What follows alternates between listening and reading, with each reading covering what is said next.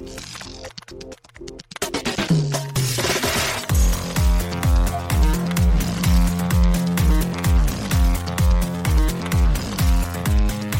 and welcome to Too Fast, Too Forever. There's all kinds of family, and we chose this one. This is episode 44, Furious 7, Lap 4. A lot of fours. I'm Joey Lewandowski. I'm Joe 2, and this episode is brought to you by Double Alpha Academy. Double Alpha Academy is a company with a difference.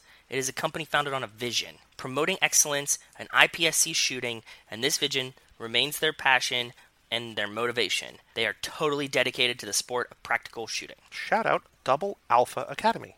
Yes. A higher learning institution. We're in a weird situation, as you know, probably from our Hobbs and Shaw episode last week. Maybe, hopefully. Hopefully, fingers crossed. We recorded these really kind of screwy. So we recorded the first half of this episode like a week ago. Then we did the entire Hobbs and Shaw episode. So now we're back here. So we're time traveling. After the break, you're going to hear from Kate Hudson of Pajiba, not the Kate Hudson, although to us, she is now the Kate Hudson. She was a great guest. I can't wait for you guys to hear that conversation. We even teased it a little bit, I think, on the Hobbs and Shaw episode, because she has great theories, really cool ideas about Paul Walker, about how his death changed both this movie but also the series. I don't want to speak out of school, Joe, but I think made both of us think about the movie and the series like in a radically different way. Yeah, dude. Continue listening on beyond this. It's a good episode, I think. Yeah. Next up would be extracurricular activities. We recorded Hobbs and Shaw 5 days ago. I got one. I have done, I think, nothing since then. Have you done anything of note in the last 5 days? Yes. I'm halfway through a thing that I'm doing that I didn't even tell you about. Oh. Tonight, I prepped a batch of beef jerky. I bought a dehydrator that's coming tomorrow. I already have a deli slicer, so I bought, nice big hunk of beef today. I sliced it up tonight, put it in the marinade. It's ready to go tomorrow when I get the dehydrator. I'll report back. Very cool. So I can't wait to hear that on next week's Fate of the Furious. So in case you missed the scheduling update last week, we are in the middle of a 10-week in a row stretch with a new episode every week. Jerky update next week, Fate of the Furious. I hope it's good. I can't imagine it's going to be bad. It's fucking beef jerky. You know what I mean? I'm sure you could probably, and this is not throwing shade at you, I just think you can do better, but I think that there's no way that you're going to it's going to be gross. You know what I mean? Either if it's edible, it's going to be good. So yeah, the marinade's good. I made the marinade tonight. If you can eat the marinade and the marinade's good, chances are you're close. You know what I mean? What can really go wrong with it? So we are in talks for another very cool guest next week. So I'm excited about that. Talk about Fate again once more. I'm excited. The other big thing, and I think we might have even teased this a little bit last week on Hobbs and Shaw, is that now that Hobbs and Shaw is out, Furious 7 and Fate kind of take on, especially Furious 7, but I think Fate also take on brand new meanings. Yeah. And I think they're going to be very interesting to watch, knowing where, even though it's sort of a spin-off and not exactly, it's canon, but it's not main story, knowing where those characters go and sort of where the world evolves into, I think sort of dictates and sort of guides theories and ideas and stuff, in 7 and 8. I agree, and I'm really excited to watch 8 through the lens of Hobbs and Shaw, because we've seen Hobbs and Shaw twice, then we talked about 7, we talked about Hobbs and Shaw again, so we're going to go into 8 pretty fresh, right at this time, too. So it's going to be an interesting conversation to, revisit 8 now in the context of Hobbs and Shaw. I totally agree with you. Absolutely. And then we're going to be talking about Hobbs and Shaw again 2 weeks after that. So there's going to be a lot of Hobbs and Shaw talk, a lot of, it's always going to be fresh on the brain. Yes. We got a lot going on here. We also have a Patreon page, patreon.com/TooFastTooForever, or just easily TooFastTooForever.com. If you're listening, if you love the show, there's a couple things you can do to really help the show. Number one, write in emails. We're going to do the mailbag in a little bit. Mm-hmm. We love hearing from you. We love hearing your rankings, your thoughts on the movies, your thoughts on our thoughts. Whatever you want to share, we love hearing it. I think that genuinely we have the best fans. And I'm not saying that just in a fun, a weird way or whatever, but just I was thinking about it the other day and I was like, holy fuck. Our fans are great. They write us in all the time. They talk. We know all about them. It's a big family. And, yes. So that was all I had to say. Sorry. Salute mi familia. Exactly. Write in. Number one. The most important thing, I think, to us, write in. Number two, the next most important thing, is you can leave us a review on iTunes or Spotify or Stitcher or Google Play. Give us 5 stars. Write something funny. Wells wrote a couple really funny reviews. We read Rachel's last week. Mm-hmm. There's no new reviews on iTunes today, but give us 5 stars. write a review. We'll read it on air. We'll thank you from the bottom of our hearts. Amen. It's a great way through whatever algorithms that these podcatchers have to boost our show up, make it more searchable, more popular, more findable. If you've not done so already, just go on there, whatever app you use to listen to it, give us 5 stars, let the world know that they should be listening to our podcast. Yeah, tell me to go fuck myself. So similarly, we have a YouTube channel now, which we now have a custom URL, so it's youtube.com/C, as in channel, /TooFastTooForever. We did something a little different for the Hobbs and Shaw episode. We put up 2 versions. So we put up the full version that you all heard, the 2-hour and 10-minute version, or whatever that we released last week. We also put up an 1-hour and 6-minute version, which is the very opening and then the back half of the episode. So if you have a friend who loves these movies and you don't know if they would necessarily be down with our weirdness in terms of hour and a at half least right off the bat intro stuff, direct them to our YouTube channel. We have an 1-hour and 6-minute version, says discussion only, and it's just back half. There's nothing new there, so there's no reason that you need to listen to this. If you're listening to this, you don't have to go find that.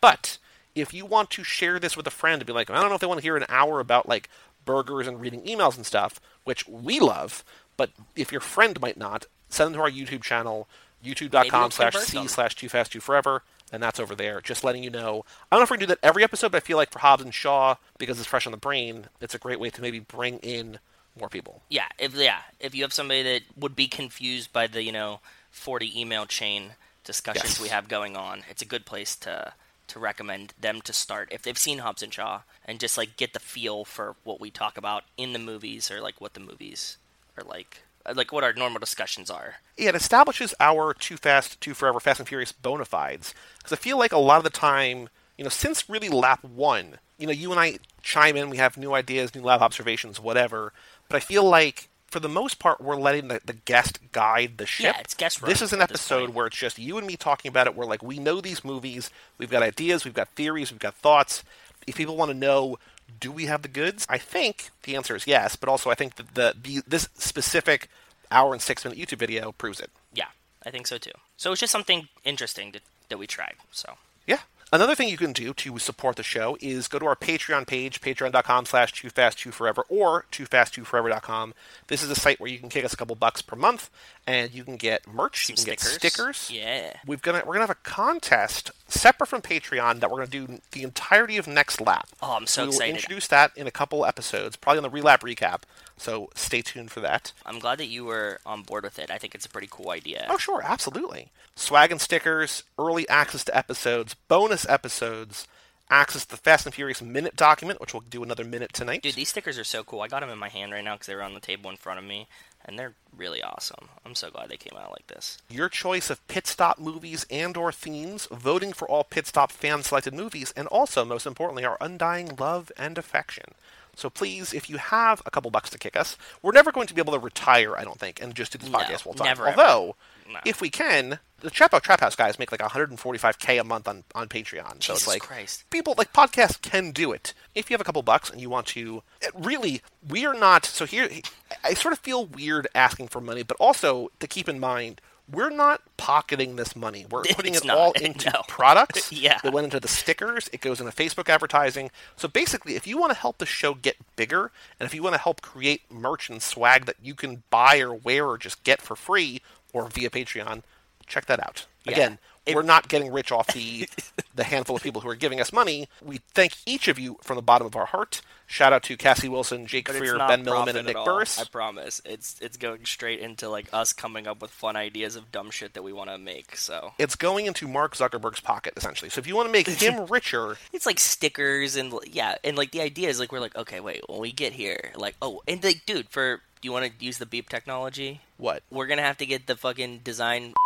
Oh, well, yeah. Duh. But yeah, for future merch ideas and stuff like that, we're going to have some new designs and stuff like that. So this money is going to go towards that. So again, we're not becoming rich overnight. We still both have jobs to do the 9-to-5 grind on. But if you want to help make the show bigger, TooFastTooForever.com is a great place to do it. Yep. Email address family@cageclub.me. Joe, we have 5 emails tonight spread across 2 emailers. Okay, how long was it that we got these 5 emails in? Because it must have been like Hobbs and Shaw came out last Tuesday, right? Yeah, so we recorded on Friday night, and so it's Wednesday now. So in the last 5 days, we've gotten basically since Monday email we've a gotten day? these 5 emails. Yes. That's a good average. I like that. So the first email from Wes Hampton. This is the video. Did you watch the video that I sent you today? Fuck, no, you didn't remind me. God damn it. It's not my job to remind you to do things. I know it's not. But you send them at, like, weird times. I send them when you're at work, and all day at work you're like, I'm bored, I'm bored, I'm bored. Here's a video. Okay, cool. Sorry, I didn't watch it yet. I was Well, what I Wes, was watching? I was watched watching it. engine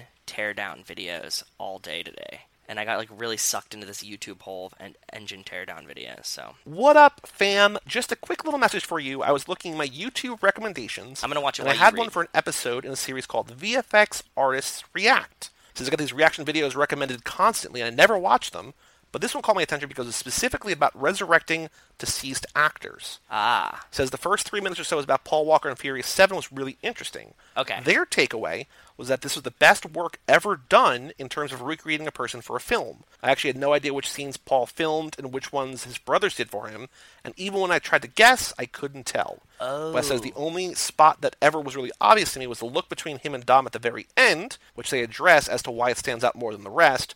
But now that they've pointed out a few scenes, it's crazy because I still can't really see it. Yeah, I think that they do a great job in the CGI, and I'm with Wes. I think the only part that I ever really notice is that last drive and with him and Dom. That one feels a little uneasy to me, but the rest of them, I'm with him. I can't tell. There's a couple scenes in here that when they pointed out, like, I'm able to see it, but when I'm watching the movie, I don't catch it. I think I always knew that the final scene was CGI, because in my brain, it had to be. But the cool thing, and we can post this video on our Twitter, because I think, and also put it on the Patreon page, the cool thing about it is that it's not a CGI remapping of his face. They took his face from, I think, 2 or 4 maybe, and they took that face and they put it on his brother's face. So it's not like they completely rebuilt him from scratch.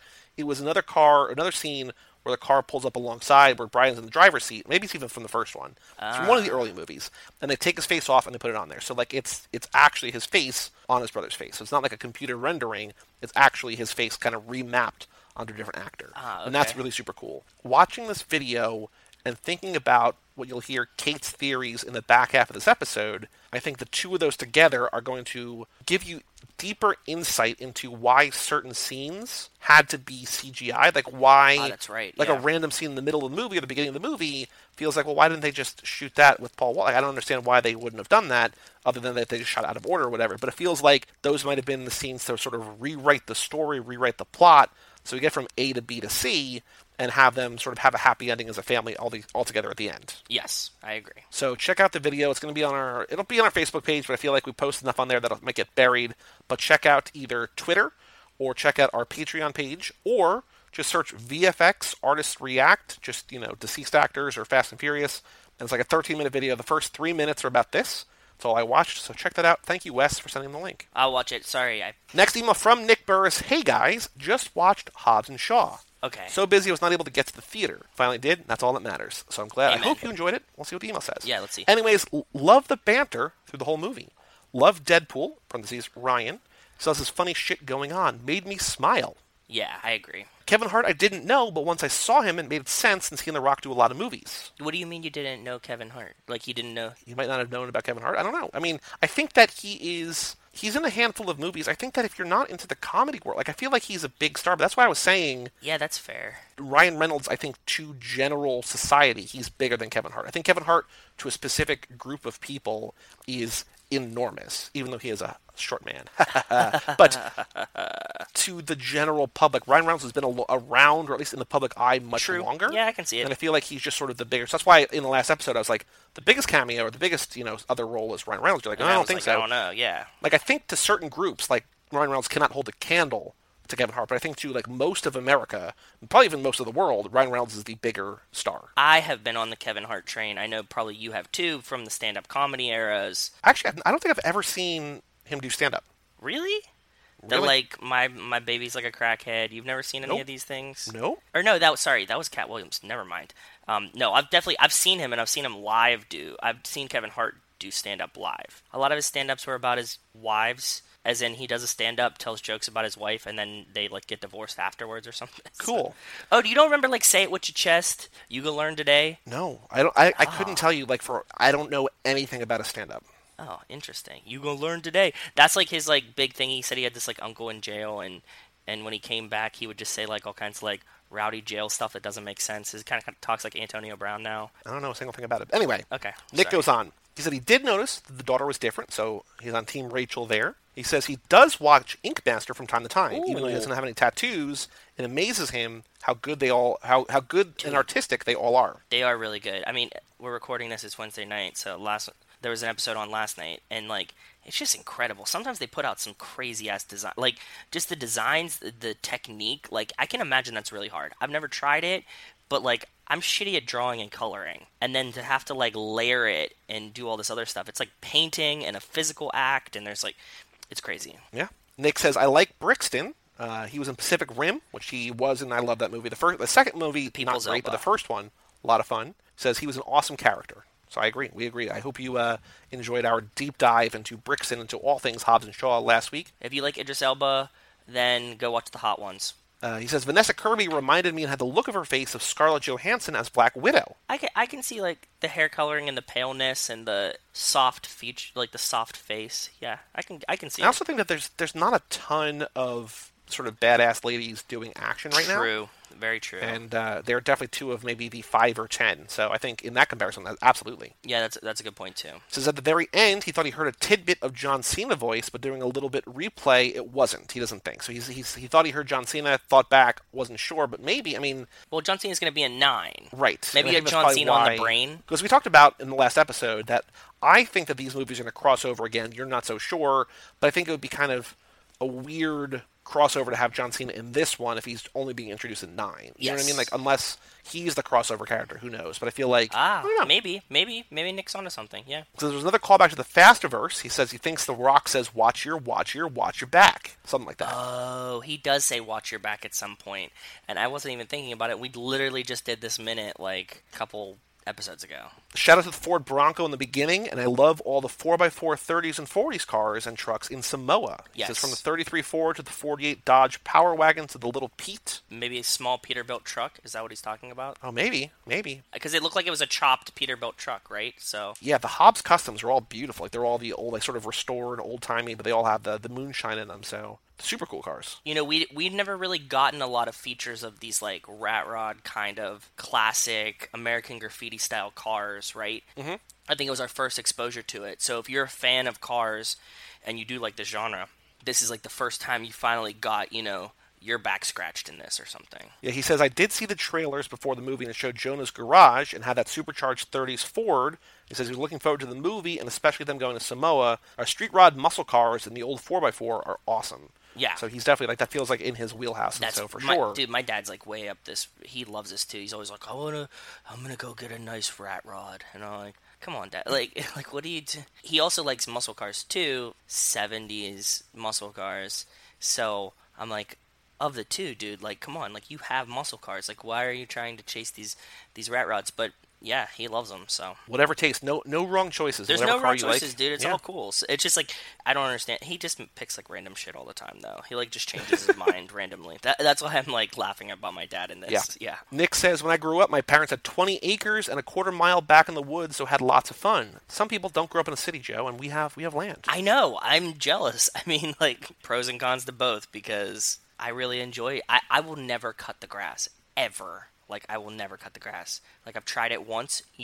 My lawnmower now is at your house. I bought it from you, yeah. Yeah, because I was like, I will never cut the grass again. That was the first and only time I ever cut grass. There is a real sense of satisfaction. I know I've said this to you before and you don't agree or you don't feel the same way, but there's a real sense of satisfaction to take an unkempt lawn and cut it and then just sort of admire it. But like you have a nice little patch. It's like it's not that much. But even at my parents' house, when they have an acre and a half, and I was doing either the ride mower or the push mower or whatever, there's something really satisfying about going into like a big field and then just sort of going around one tractor width at a time, clearing it all out. Like there's something really satisfying about like what was messy is now nice. You're seeing instant change. It's like instant gratification. Like you look behind you and you're like, oh shit, it's done. Like I did that. Nick says they came out with an official Girl Scout cereal with Thin Mints and Caramel Delights, or Samoas. Says not too bad, but it doesn't beat the cookies. Okay. It says, one last thing, there is no excuse for you not knowing Malibu. LOL, good fun. Keep on, Nick. It was early. It was fucking early. You said it was the first thing we did when we woke up. We went out, we got breakfast, we ate breakfast out there, and then we came back and recorded. So you had like an hour to wake up. I drove you to breakfast, drove you home. I am less and less of an excuse. I'm not a functioning human until like 11:30. Like the earliest I schedule meetings at work is 10, and that's pushing it. Like I'm not even awake yet. And like people will come and they'll be like, "Okay, I'll meet you tomorrow at 8." And I'm like, "No fucking way I'm meeting at 8 because like I'm just useless. Like I'm just a zombie until at least 11 o'clock." One other email from Nick. He said, just seen this on Facebook. Looks awesome. Want one. I put the picture in. It's a picture of Vin holding up a shirt. 18 years of Fast and Furious. How do we get this? Probably just click a Facebook ad. I had just had a long discussion today about targeted Facebook ad T-shirts and how much I want a bunch of them. But I want ones that are like, I'm a drywaller who has 2 daughters and loves the penguins, and you know what I mean? Like I want one of these like hyper specific ones. Oh, yep. And Chris was talking about it. You probably saw it on Facebook today. But this one's actually really cool. It says down below. I don't know if you can read it, but it says there's like people's signatures. So it's like Ludacris. It has his signature, and it says Tej. And has the name. So it's got Luda, Paul Walker, Gal Gadot, Michelle Rodriguez, Tyrese, Dwayne Johnson, Vin Diesel, and Jason Statham. So 8 signatures on the front. That's pretty cool. And there's all sorts of like the 18. It's got all different screenshots from the movies. Yeah. So you got Letty on the car in 4, Dom and Brian on the car in 5. You got a lot of different things here. It's just all it's a super cool shirt. Do you think for the 25th anniversary of the first Fast and the Furious that we will get invited to the party? I hope so. I would hope so too. If anybody out there can get us connected toward Hollywood in 7 point years us in that direction, please. It'll be right around the time of the party too. Yeah, it'll be the 25th anniversary of the first movie. Will be the year before 1327. So yeah. Yeah, so we'll be close. 2 more emails, Joe. They were sent the same second from Wes. I think he probably drafted 2 up and sent them together. Oh, that's cool. So here we go. So first things first, we're going to do Catch Up from Wes. Okay. What up, fam? Says I wrote my last email before I knew you were shuffling up the schedule and doing a full Hobbs and Shaw episode next. Wes.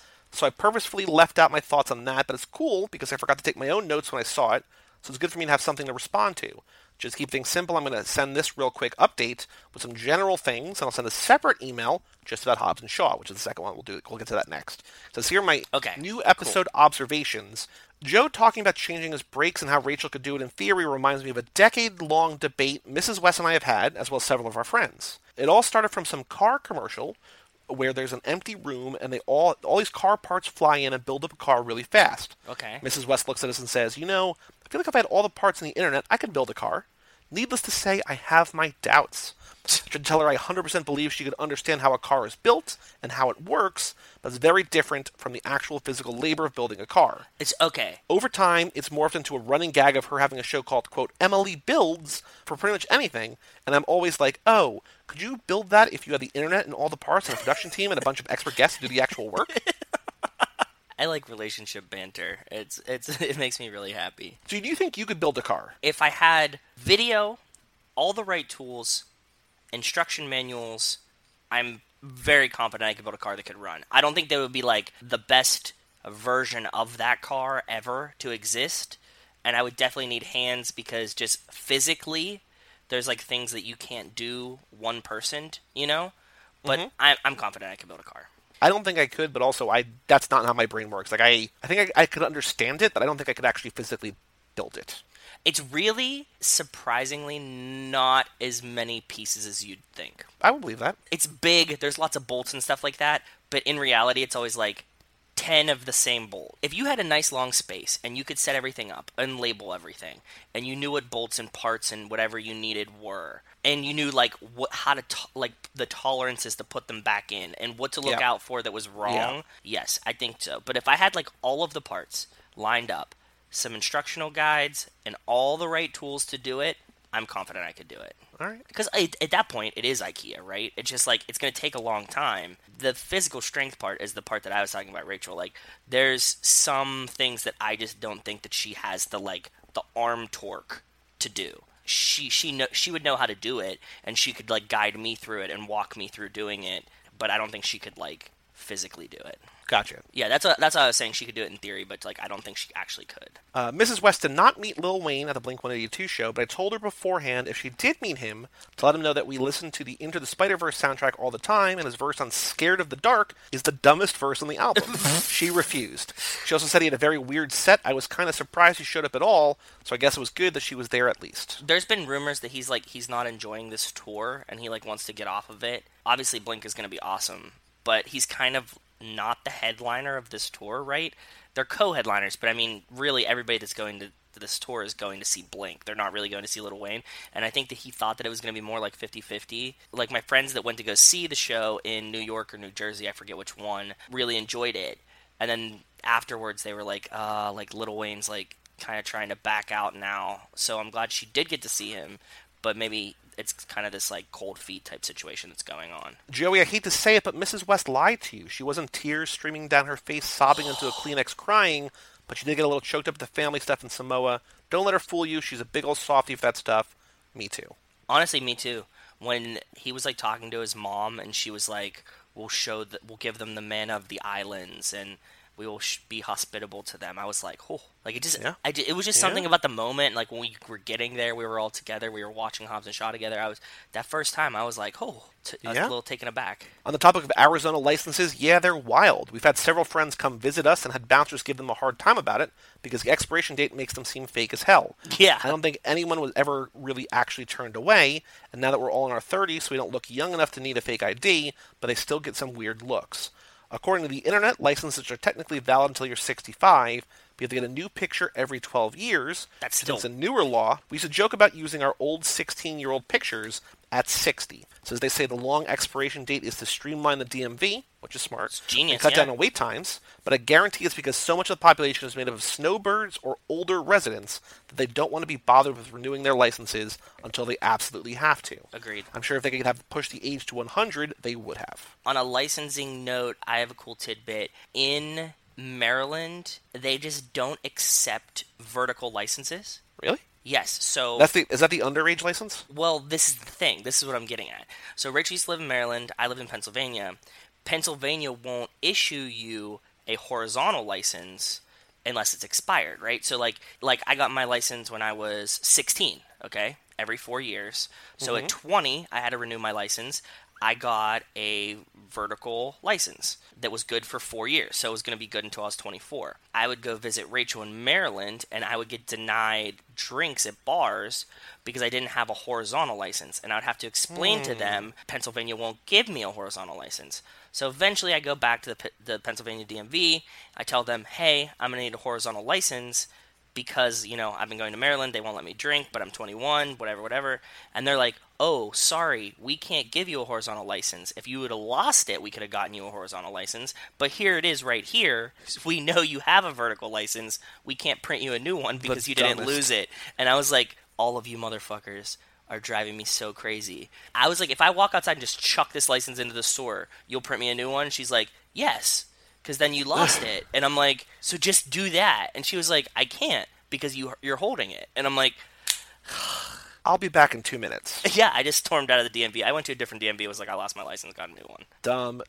It was so dumb. The whole fucking thing was so dumb. Yeah. Your talk about shortbread cookies is on point. I don't really have a sweet tooth, but boy, do I love a good shortbread cookie. Mrs. West sugar cookies are delicious for sure, but the cookie itself is really more of a shortbread that serves as an icing delivery service, and although we rarely eat them at this point, we both prefer the cookies plain to a frosted cookie, especially if they're still warm. Yes. Just a little bit sweet, but not too much, and makes for a good snack. Yeah, that's what you just learn when you get older, man. The stuff that's just like almost sweet, but not like hyper sweet, is so dangerous. Because I can sit there and just eat them over and over and over again. Mm-hmm. I'm with you. Yep. Wes says, that's it for general stuff. I have a lot of thoughts on Hobbs and Shaw, so I'll do my best to keep it brief. We'll see how well that goes. Spoiler, failed miserably.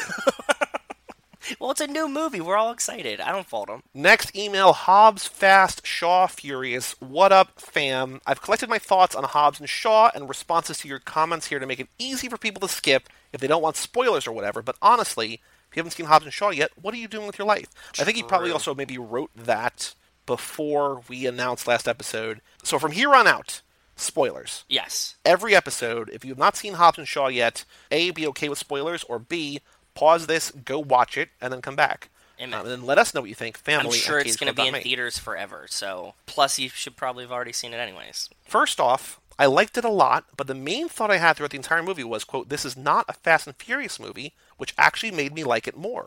I was Whoa. low-key kind of nervous about it going in, just wondering how it was going to fit, but I think making a totally separate movie that's only connected to the main series by the characters was the best move. I would have liked just a tiny crossover cameo, which you Same. said, Yeah, but it's fine. Once I got that it's not a Fast and Furious movie, it was a lot easier to sit back and just enjoy it. And it's funny because it's the same logic that Adam used to say that he didn't like the movie, right? Right. It was like the exact same argument, but then he came to be like, I didn't like it as much because it wasn't a Fast and Furious movie, and all the same things that Wes just said. Well, I think what's nice about it is that a lot of not that these movies have ever really set up a character in a way where you're like, okay, I get who they are. Like, they always sort of throw them into the action, and you learn through them doing things. Yes. But I feel like there's a real shorthand here with Hobbs and Shaw that you know who these characters are, you know who Helen Mirren is, you kind of get a sense, just from the archetypes of who Vanessa Kirby and who Idris Elba's characters are. Yeah. You're running before you can walk because you already know a lot of what's going on. I think it's just a way to get you immersed into the world, and I think it's cool. Yeah, I agree. I feel like we might be seeing Brixton again because of all the deaths in the franchise, including the ones that get reversed. His, quote, death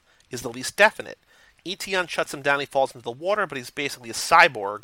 All they need to do is flip that switch and boot him back up. I can see the stinger at the end of the sequel with a black screen, and then you start seeing his display light up with a boot up sequence, followed by his eye opening. We get a POV shot of the ocean floor or something. Ooh. I just hope he doesn't turn good. I could maybe be okay with him going rogue as his own chaotic neutral character, but he's too far to the dark side at this point to be fully redeemed. Wes is imagining a Master Shredder's hand in the, like you just see the hand type situation. I was thinking the death and return of Superman in the 90s, or the late 80s, early 90s, whatever, when Superman is killed by Doomsday, and then the world mourns, and these 4 other Supermen rise up to take his place, and then we cut to the ocean floor, Superman in his black outfit, in a purple mech of some kind, down there sort of regenerating, and then comes back up and, returns to his rightful place as Superman. I like both of those, yeah. When you talk about checking out during the exposition scenes, it reminds me of something John Singleton talked about in the Too Fast, Too Furious commentary that I kind of laughed at the time, but I see all the time now. When you rewatch that movie, pay attention during the exposition scenes, especially at the police station. Roman's always doing something in the background and just generally being a distraction.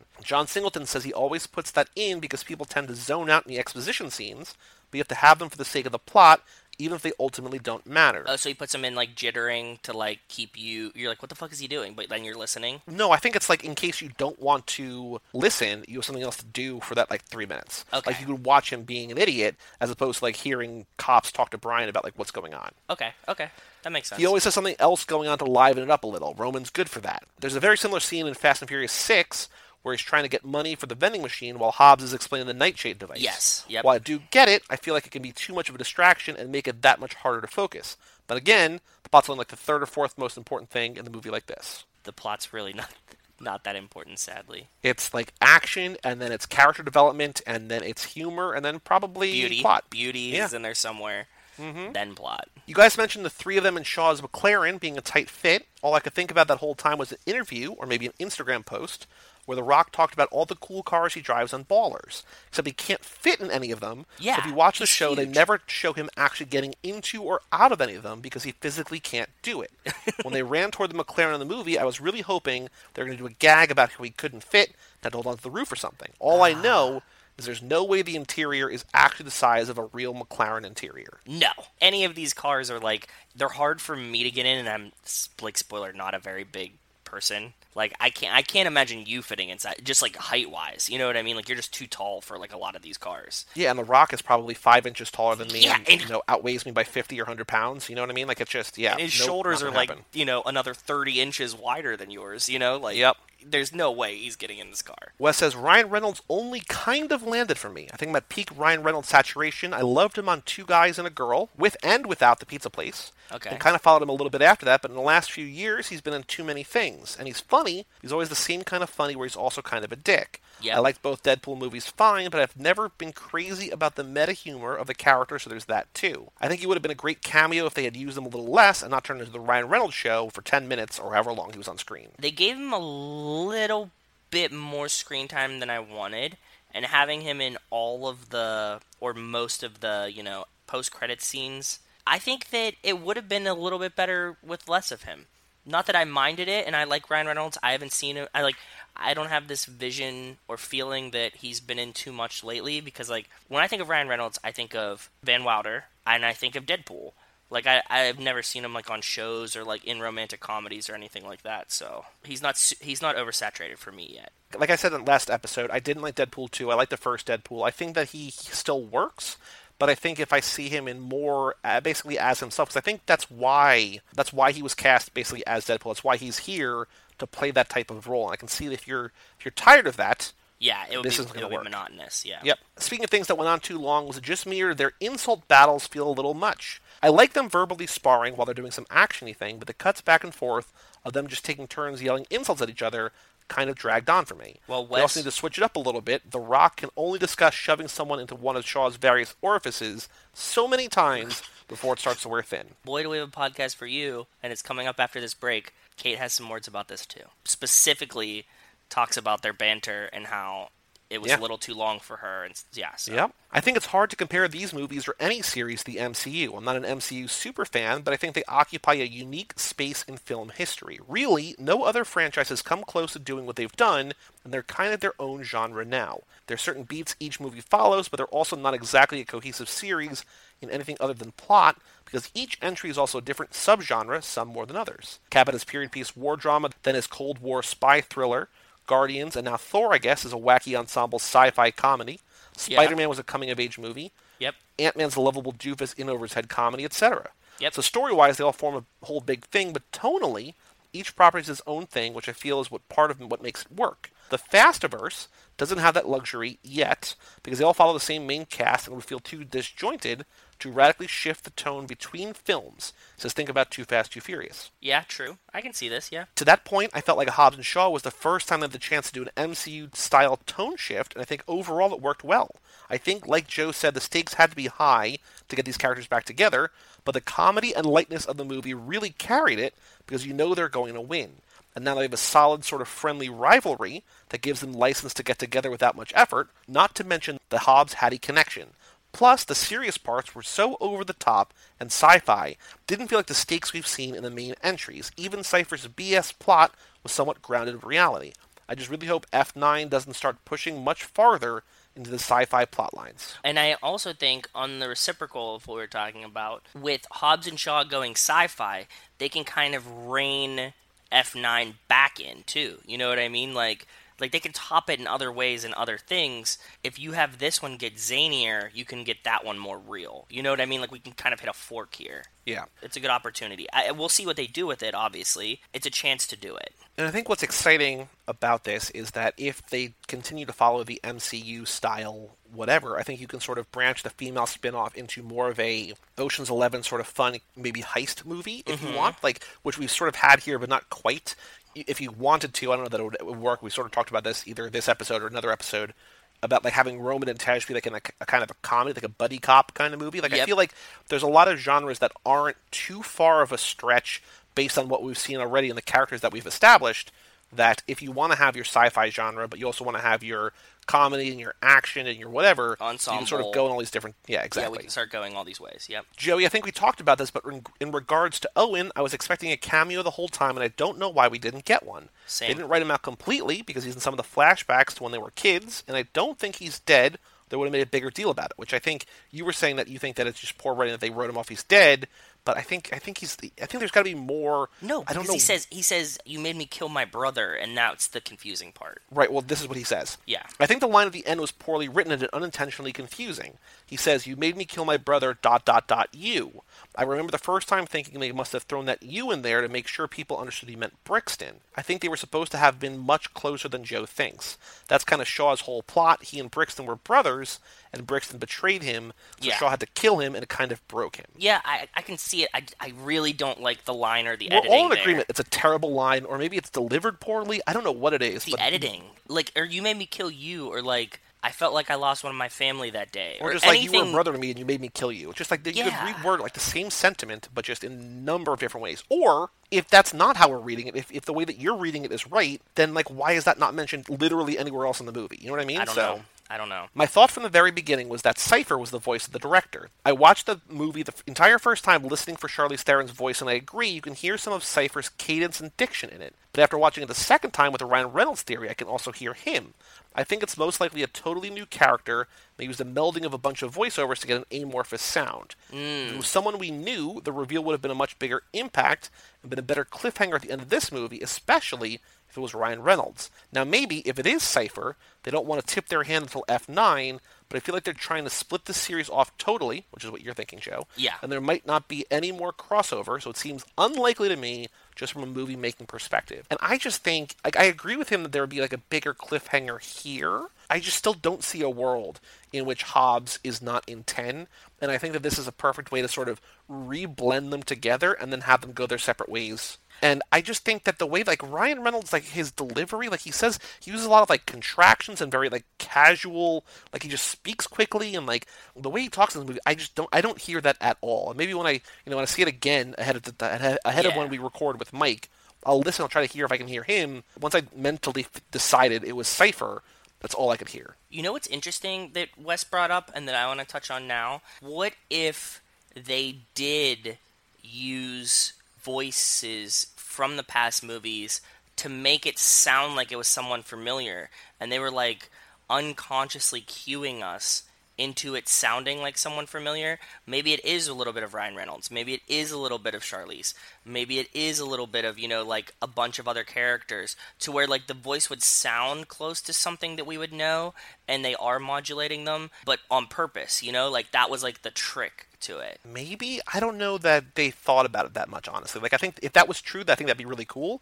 I just think that they just had a weird kind of computery voice, and they're just we'll figure it out later. I was trying to give them more creative credit. I get it. I would love to. I just think that in my brain it's Cypher. If it's not, I don't know. I feel like that could be another thing where Shaw, Owen, it's do we give them credit for, in the long run, we're saying with Fate, hopefully with Fate it sort of becomes Fate becomes better when we see later movies. Do we give them credit in 4 years when we see a couple more movies, or is this just, we're going to look back and be oh, that was just bad writing? You know what I mean? I feel like it could go either way, and I don't know. We're not sure yet. We just have to wait it out. I'm a little disappointed that Hobbs didn't end up being gay, but this might actually make him a more interesting character. It's entirely possible that he's bi or even pansexual, but he has extremely high standards. He's obviously physically attracted to Hattie, but how many beautiful women has Hobbs been around in the past he never gave a second look to? Think about all the soccer moms. Really, for him, it seems like her abilities, her intelligence, and her morality is what piques his interest. His daughter teases him, but doesn't show any real interest until he meets her and learns the truth about a situation and sees how she handles herself. So that's a new theory, maybe. Instead of gay, he's pan, and he doesn't care about necessarily what they look like, but it's just how they can... But also, in that regard, Elena would maybe also fit the bill, and Gina Carano might fit the bill. They're both, he chose them because of their competency. Obviously, Gina Carano went bad, but... So maybe it's a combination of, he loves what they are on the inside, but it's also, if they have that exterior package, the beauty, if they're the complete package, man or woman, maybe. Who knows? We just got to keep that door open. I'm glad everybody jumped on board with us. I also sent you the screenshot of Austin Wolf Southern, who was on our Furious 7, I think, episode a couple laps ago, and he wrote a big, long review on Letterboxd about how he was sad that Hobbs wasn't gay, and it was just this very in-depth thing. 90% of the review was about that. He's and then the movie was pretty good. The action was fun. And the whole review was about, he was disappointed that Hobbs isn't gay, but maybe there's more to it or whatever. Did he get that from us, or did he separately have that? I wouldn't put it past him to just have it on his own, but I also feel like that is sort of our, even though it wasn't us, it was Mike, I feel like that's sort of been what we've been pitching hard for a while, and I don't know. I hadn't heard anything about claiming the Italian Job is now canon. That's hilarious. I might have mentioned before, but Mrs. West and I love a good heist movie, and we both really like the Italian Job. It's been at least 10 years since I've seen it, so no telling how it holds up. Spoiler, does not. I like it. I still like it. When was the last time you saw it? Not long ago. It's in the loop of these heist movies, and Rachel had never seen it. Within the past year, I've seen it. Okay, so in 2 weeks we'll talk about it. We'll see. We'll go from there. Yeah. It was definitely one of the films that cemented Jason Statham in my mind as one of the favorite as one of my favorite action stars, and it's a perfect role for him. He gets to be a cool driver who also has some comedic moments, though I don't remember any hand-to-hand stuff, which is a shame. wait, does that mean it's now canon that Shaw was supposed to meet up with his old crew to rip off a Brazilian drug lord, but Dom's crew got to it first? Is this another reason Shaw went after them in Furious 7? I think I just cracked this whole thing wide open. Hashtag Justice for Han goes deeper than we thought. Wow. I need to revisit Italian Job in the scope of imagining him as Handsome Rob, and then we can make all the other conclusions. Maybe Wes did crack this thing all open. That's what we're going to do. That's what we aim to do with the first pit stop. With all the pit stops, is sort of like, yeah, in a very over-the-top way, figure out how they could blend into the world. I mean, this is now literally part of the world, but also, how does Shaw's character go from being Handsome Rob to being Shaw? How does Cypher's character, how does Charlize's character go from being whatever her name is to being Cypher? Like, how can we get from one to the other? We don't know if But in our world, she is. Like, I want to see if we can do it that way. Like, can we make it so that her character arc is canonical? Becomes Cypher. Yeah. I guess. We can do it. And I mean, like, we're going to do this, with everything. Like, if we do, like, a Vin Diesel lap sometime, and, like, we do, like, Guardians of the Galaxy, not that we're going to, but, like, how does Groot become Dom? I want to figure that out. No, how does Dom become Groot? Because that's either in the way. Future. Yeah. That's modern day. Yeah, it feels future to me. It feels like they have time travel when they come back, but that's just me just making shit up. But yeah. There you have it, my lengthy thoughts on Hobbs and Shaw. I had much more to talk about after seeing it, but I think this is plenty for now. We'll get more into it on the next Infinity episodes. Until next time, stay furious, Wes. Thank you, Wes, for writing in. And I saw the pictures of Mrs. Wes at the Blink-182 concert, and I was super jealous. I forgot to mention that earlier. Yeah, I saw her post a picture, and I thought it was very, very cool. So now, Joe, before we do the minute, we have to do the necklace watch, the Chain Gang. Ooh. So we decided, but we're going to from now on, not do new lap observations. So because especially now that we're recording on separate nights sometimes, like recording with a guest one night, it sort of doesn't make sense to sort of hold back observations if we do if we do it differently or whatever. Yeah. So I think especially as time goes on and we have, in theory, less and less to say about the movies, we're just going to sort of say all of our new things on the actual episode itself. Fair. We're retiring new lap observations, but both this episode and next week, Joe, we have to do the necklace watch, the Chain Gang. Okay, go ahead. We start out with the necklace in Owen's hand. We don't know who put it there, but Deckard takes it. Well, we know that Owen had it last time from Letty. Why was he holding it? Like, what nurse or what visitor or whoever put it in his hand? True, because it's not like he can walk. You're right. Very interesting point. Maybe it was like one of the only things he came into the hospital with. Who knows? So Deckard takes it. We then, like, a little bit later in the movie, see him toss the necklace into Han's car, which we saw at the end of 6. Yes. We saw that scene already. Sean grabs it. Off screen, Sean grabs it. We then have Dom go to Tokyo. He does the end of Tokyo Drift. Yep. Gets the picture of Giselle as well as Dom's necklace, or as well as, like, the necklace back. Yeah. So it's now in his possession as he brings Han's body home. Do you think he drove the body back? He'd probably Tokyo Drift across the ocean. If you have enough NOS, can you just, like, fly across an ocean? Is that how Jesus walked on water? NOS? Fueled by NOS? You said sandals with NOS in them? Mm-hmm. I need more. I need 2. You got a lead foot, kid. All right, we'll get to that in a minute.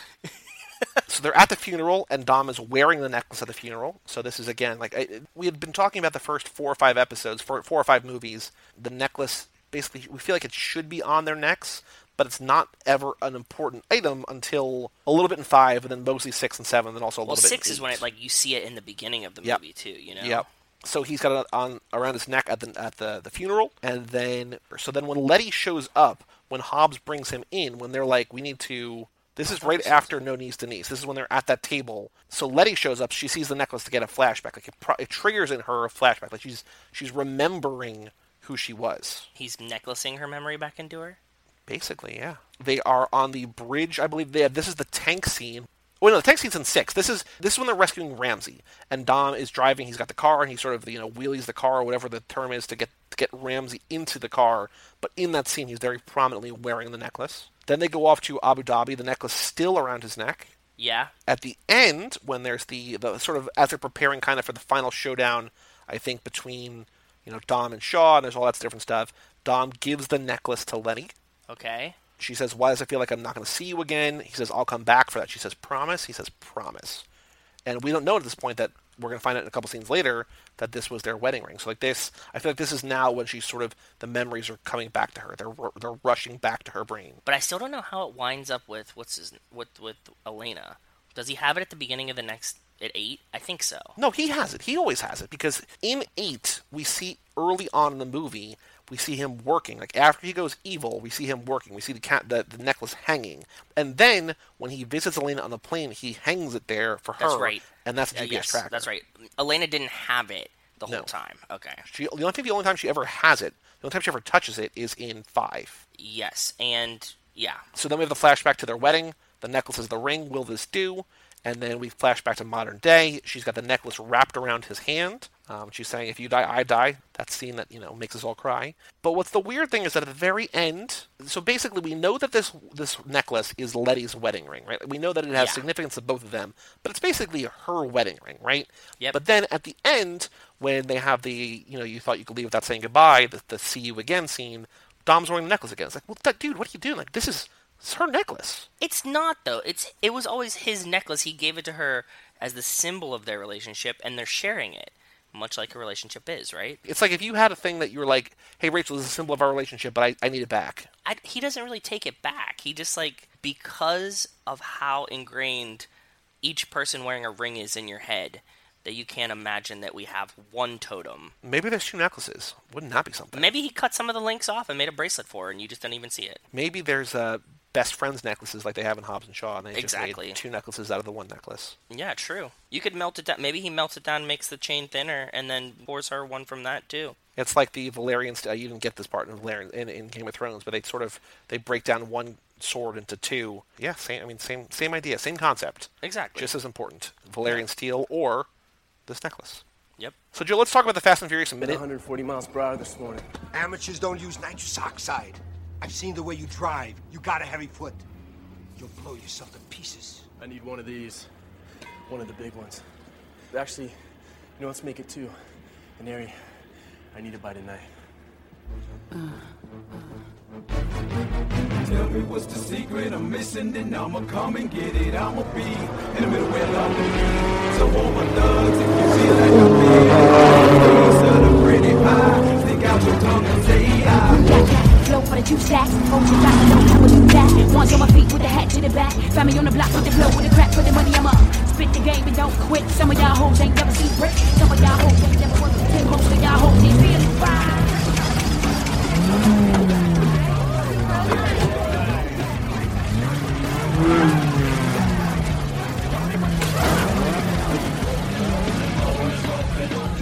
Do we have a name for this minute? I see how you drive, kid, is what I would have named it.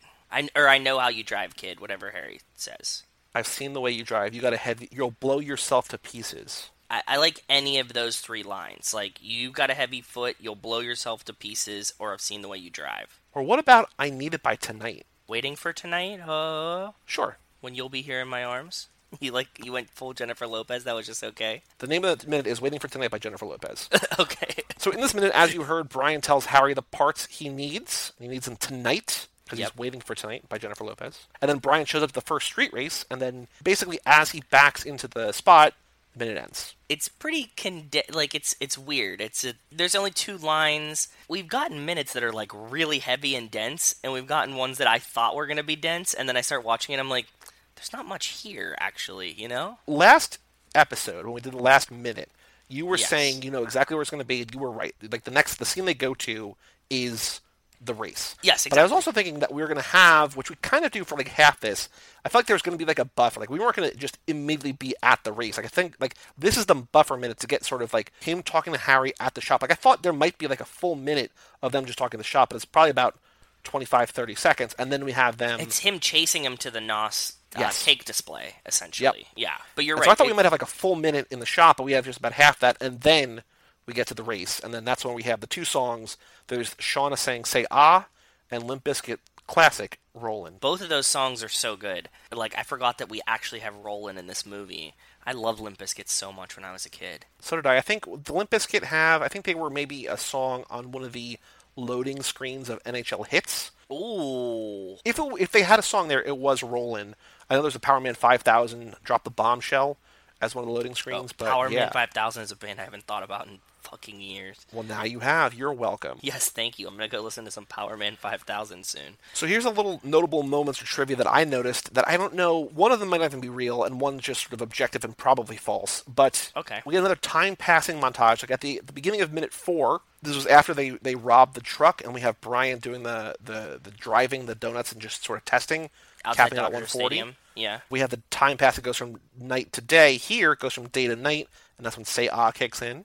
I think we might get Hector at the end here, or otherwise We just do. sort of We see him, like right at you just, right by Brian's car. Yeah, you see him. Okay. Like he gets out of a car, and that's when we get Hector. Harry's voice, I noticed, wasn't this way in the last. I think this might be like a weird acting choice, but Harry's voice in this minute sounds really similar to Teddy's voice on Bob's Burgers. His voice sounds familiar. I'm like, could this be the same guy? And no, it's not, but similar. No, I didn't catch that, but that's interesting. Again, that might be objectively false. I don't know. You know what I mean? But like subjectively, to my ears, it sounds similar. It's kind of this like not lispy, but like sort of a wet intonation. Like he's just sort of like got like a lot of water in his mouth. And I think it's Yeah. like a kind of a funny character trait for the way that the voice actor says or does Teddy's voice. Yeah. But here, Harry's just like, why, dude? God, I think maybe it's just like he's built up. He's animated. You know what I mean? Yeah. So there's some customers in the store with some clothing we need to talk about. I was going to do like a character by character breakdown of like what everybody's wearing. I'm like, this, A, nobody really cares, but B, there's building so many yourself. people here, it's going to take me hours. So instead, I just did a count. There are 2 wife beater tees, 1 bandana, 1 bald head, and then surprisingly, 0 shots objectifying men and 0 shots objectifying women. Well, we're not there yet. We're so close. We're really close, but I was thinking because like every time in the new movies that we cut to a race scene, it's like clothes on Butts. asses, slow mo Butts. dancing, right? It's so much butts. Here we don't have that yet, so I was just No. it was a pleasant surprise. But Joe, the star of this minute are the cars, so why don't you hit us with the car details? I didn't get to many of them because they're all like with wacky body kits, but I do have a cool thing that I had never noticed before, is that we see, watching this part over and over again, I had never caught it. There's a full Mazda in Harry's shop. Where is it in relation to where they are? It's right behind Brian. There's a giant red Mazda inside the shop. There was a guy behind him that was looking at something. I think he is looking at the car. I think There's like a full car inside the shop, and it says Mazda on it. It's a red Mazda. I can't tell if it's an RX-7 or a Miata because all of these fucking cars have these like wacky body kits on them. But it's a convertible 2-seater Mazda. Highly likely it's an RX-7 or a Miata. I just can't tell which one it is, and I can't get a good angle on it to figure out like if it's a weird body kit or what car it actually is. I looked at both examples of both, and I can't decide. big old car, and it's sort of on an angle too. Like it's kind of almost Yeah. on an angle, the same angle that the car is sort of dangling outside too. So Yeah, kind of. that's one car, and then what was the other one you made a note of? The only card that I could definitively make out in him pulling up in the seconds that we get of this shot is a silver Honda Civic, which is a little bit of foreshadowing. We see one Honda Yep. Civic, but also there's Honda Civics throughout this entire movie. All the other cars, either like you get a shot of their hood or just the grill, and they also have like weird body kits on them, so I'm not definitive about anything, so I don't want to say anything wrong. Hopefully we get better shots of the cars from different angles, which I think we will. The cars, when he pulls up, aren't even referenced on Car Movie Database, because I figured like, oh, okay, I'll go to Car Movie Database, and I can kind of deduce which ones they are from the pictures and stuff like that. Nobody's even touched this part of it. That's interesting too to me, right? And Yeah. actually, the Mazda in Harry's shop wasn't on Car Movie Database either, which I think is very interesting. I mean, I'm sure somebody else has noticed it besides us. Nobody's mentioned it on Car Movie Database yet, so.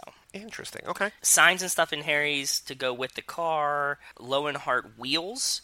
They're all over like the top shelf above the Mazda. Lowenhart Wheels doesn't have a website, so they might be out of business. I couldn't find any information on it besides that. There's another sign that looks like it says C, the letter C, Bass Engines. Couldn't get anything else from that. The NOS bottle display, like the cake display, the spinning one, I noticed this time that there's like a pressure gauge on the top of it, like the NOS pressure gauge. Like it's like the crown of the spinny guy. And I was like, oh, that's interesting placement.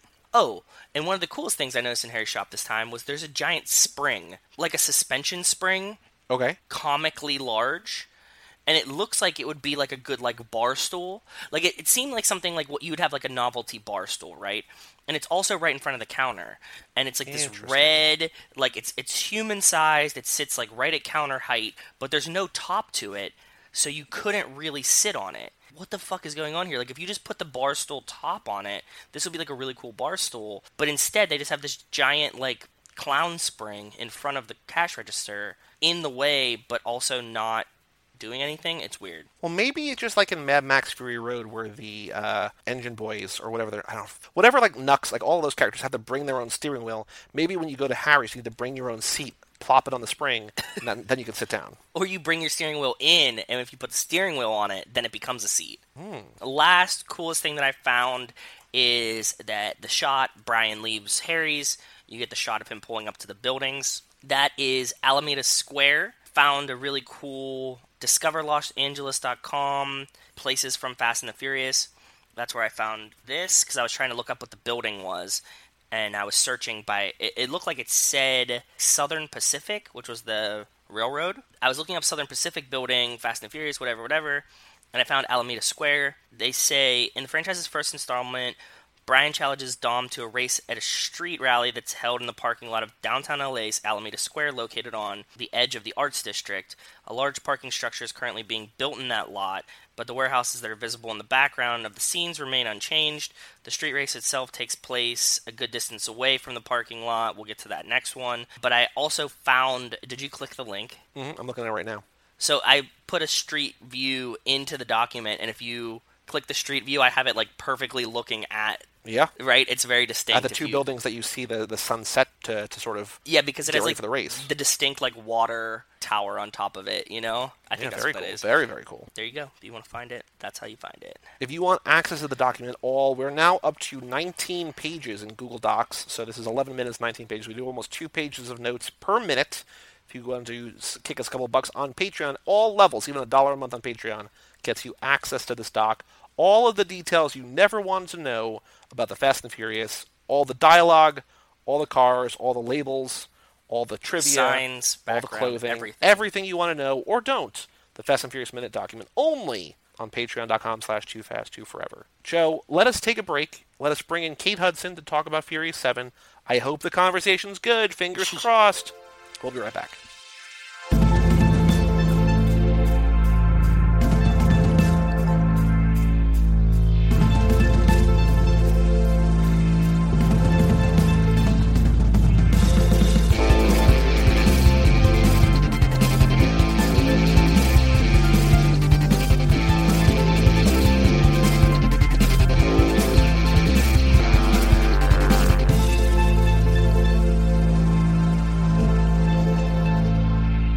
Welcome back to Too Fast, Too Forever, episode 44. Double four. 44. This episode is brought to you by Double Alpha Academy. Their goal and their passion is the development and innovation of new advanced shooting accessories for the competition pistol shooter. This is what they have been doing for the past 8 or 9 years with ever-growing ambition and with, they're proud to say, much success. Well, thank you, Double Alpha. That is, it's a difficult time to be a gun manufacturer in this country, but This is for competition pistol shooter. It wasn't a gun thing. This was for Double Alpha Academy. Gotcha. Obviously, you get a why higher Double Alpha learning sponsored institution. This one. Yes. They teach you how to be a responsible gun person. Very. They're just double alphas. I was just double alphas. You know what they are? They're a Dom and a Brian together. Or just one Roman. With us tonight, that voice you just heard, we introduced her in the intro segment, a writer over at Pajiba. If you are a hardcore Cage Club Podcast Network listener, you have heard her on our Keanu Club episode of Always Be My Maybe, and a couple of episodes of High School Slumber Party hosted by Brian Rodriguez, who's been on the show a handful of times. We have with us tonight Kate Hudson. Hello, Kate. Hey, thanks for having me. Thank you for being here to talk about Furious 7. Yes. So here's a little bit of a peek behind the curtain of the madness. So Joe and I, this entire lap of movies, have been tracking the necklace from start to finish, because we're like, how does it get from point A to point Z? Theme of the lap, it's the Sisterhood of the Traveling Necklace. And I was so concerned with following the necklace that I completely forgot that this is the one where, like, I was about to cry at the end. I was like, I was like, wedding, I know it's going to be the wedding ring, I know we're going to get that scene, and I'm like, oh, wait, how does this movie end? Oh, right, Brian. And I was like, oh, boy. Like, so I think I can still be surprised by these movies if I dedicate my entire mental focus to something else altogether. So I learned that about myself tonight. That's funny you said that because when I was watching it this time, this was the first time that I felt confident that I know the story of Seven now. Because it was like one that I hadn't seen, as much as the other ones. This watch of Seven, I was like, okay, I confidently know exactly what they're doing, when, why, how. Yep. And it was like the first time I got it, because usually it's too long and like my ADD kicks in and I look up and I'm like, oh fuck yeah, like I get what they're doing, right? But at the same time, like I don't actually know what they're doing. This is the first viewing of it that I feel confident that like I have this story just like placed. Like the plot is solid in my head now. It only took 4 laps and probably 8 viewings for you, but you finally got down this mainstream box office blockbuster smash, Furious 7. All right, Kate. Before we talk about this movie specifically, we got a bunch of questions to ask you to sort of gauge where you live, where your headspace is. I'm ready. So here's a tricky question. So we're recording this the week after Hobbs and Shaw came out. We're going to release it in a couple of weeks, so we're very close to the release. How many of these 9 movies now have you seen? That is, I gotta be honest, a dumb question. The right question is, how many of the 9 movies have I seen multiple times? Better question. Perfect. I've lost count. I have all 8 on DVD. Cool. And I've definitely seen yeah. them all multiple times, Okay. as well as I did see Hobbs and Shaw opening day. Wonderful. So you are Same. a woman after our own heart, so that's very important to us. Family. Which of them did you see in theaters? Did you see this one in theaters? I didn't. I'm a wimp, and I need spoilers, and I wanted to experience Brian's send-off by myself. Okay, because, that's fair. I get right? it. I saw the first one, so I was working in a movie theater in 2001, and I saw the first one in the theater at least 3 times. Wow, okay. Wow. That's OG. Yeah. What was the theater like? Was it a big theater, a small theater? Good question. It is the nicest theater, or was the nicest theater in 2001 in Anchorage, Alaska, the Century 16. Whoa! Shout out to our Alaskan friend up there. Oh yes, Ben Milliman. We have one Mr. very Ben. dedicated listener. He and his girlfriend write in from time to time, supports us on Patreon. He's in Alaska, so I forgot your Alaska connection. That's very exciting. Oh yeah, maybe Ben and I saw the same showing back in the day if he's from there. Maybe. You never know. Hey Ben, what's up? Yeah, maybe you sold him his ticket. Wouldn't that be a small I could have. I absolutely could have. If he saw that movie in 2001 at Anchorage Century 16, I definitely ripped his ticket. Wow. Ben, write in. Let us know. And that's not a euphemism either. So now, Kate, after you see one in theaters 3 times, where do the rest of the franchise, how do you get to, did you see 2 in theaters? Did you see 3 in theaters? So I saw 2 in theaters with my boyfriend at the time at the second movie theater, and I had nachos. I still remember that. Ooh. Yeah, I love these donuts. Also, hold on. You were a little hungry. Still, I get it. Still talking about Ben, our Alaskan friend Ben, loves nachos. That's true. Okay. Yeah, jeez. Ben, deep cut. I had the Beartooth nachos in 2003, so I'm sure. Yeah, I'm sure you're gonna know what I'm talking about. But then I went into a black hole, and then I stopped seeing them in the theaters because life got in the way, unfortunately. Okay. And now I'm back. I'm back to seeing them first run in the theaters. Nothing can hold me back. Thankfully, much like real family, you can leave them alone for years at a time and come back to them, and they just accept you like you were. 100%. So 3 through 8 you did not see in theaters, but you saw on DVD. And on planes. They used to be my go-to plane movie. I saw Fast 5 on a plane, transatlantic. Oh, that's a good plane movie. Right? 'Cause they're on a plane, yeah. When I flew to Europe last year, I think they had 5, 7, and 8 on the plane, so I watched those, but they did not have 6, because 6 is about them bringing down a plane. I think that was sort of the, no, let's not do that. Or maybe it was, were you on British Airways and I just didn't want to have Owen Shaw just be the bad guy? Oh. Deckard's on his redemption arc, which I hope we talk about because I find it bullshit.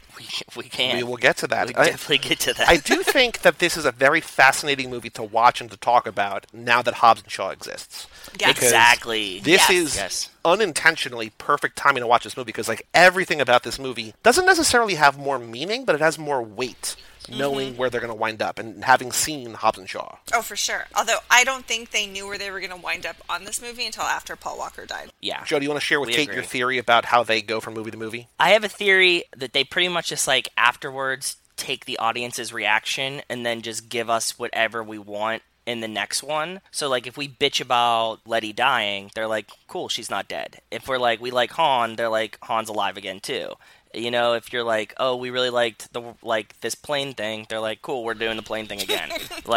essentially is like how I think that they make these movies. So because I think Hobbs and Shaw was actually a perfect culmination of this, and like gave us like everything that I wanted in a Hobbs and Shaw movie, to the point where at points I thought they were listening to us, telling them what we wanted from the movie, and just were like answering it in different ways. Like maybe they didn't give us what we wanted, but they like would answer our questions. The only thing I would add to that, I think you're absolutely spot on. I think that there was an added component of where did Paul Walker want to go on vacation next. Yeah, that's true. I think that he and probably Vin Diesel specifically, are like sort of the Adam Sandler with a little bit more credibility. Right? In that, like, Adam Sandler has been criticized for, oh, I want you to take my family to Africa, let me make Blended, and let me bring Drew Barrymore, whoever was in that movie with him, down to Africa and make a movie so that my family can get a free trip to Africa. That's probably possibly true of Vin, but, you know, who knows? But either That's way. a next level baller. No, but he said that, remember? Because he said, like, when he wanted to go to Cuba, he said, like, he picked Cuba when they reopened Cuba because he wanted to go to Cuba. Yeah. So it makes sense. I get it. So now, Kate, we have a more difficult question than have you seen the movies? And Okay. if you want to sort of eyeball it, what is your ranking? Can you rank these Oh, nine? totally. Joe and I have not talked yet about where we're going to rank Hobbs and Shaw, so I don't want to put you on the spot there. At least the first 8, or If you you can want, put if it you in, want to do do it. Hobbs and Shaw, by all means, go for it. Dudes, okay, so first off, a little bit of insider knowledge. There's been a Slack thread on Pajiva of like the Ooh. 5 of us who are obsessed with this franchise have been talking about it nonstop for a week, and we've all ranked it. Can you give me a vague general, like, high, low, like, where's it at? No, I don't want to know, Joe, because all those people, I'm assuming, we're going to have on the podcast, because we sort of inserted That's what I'm saying. ourselves Just give me into like a thread top on half, Twitter. bottom half. Top half, right? The top one, we're kind of split evenly on like what's the best one. I believe it to be Fast 7, actually. Wow. Yeah, just give us your Okay. ranking. I want to know, where did Hobbs and Shaw fall in when you guys were Dude. talking about it? Just like top half, bottom half. Bottom was half. there some split? Whoa. I'm gonna be honest with you guys. We all thought it was the worst. The worst. Really? Yeah, I hated it. Interesting take. I Okay. hated it. Interesting. Well, yeah, we can get into it. I just thought it was like eating like a McDonald's like Happy Meal. It was sort of satisfying at the time, but you walk away feeling like vaguely like ugh. So we have your 1 and we have your 9. Okay, that is fascinating. Okay. But number 5, Fast 5 is honestly like super like 5 and 7 are my favorites, hands Okay. down, for sure. Okay, yeah. The one I like to give props to that everybody else always puts towards the bottom is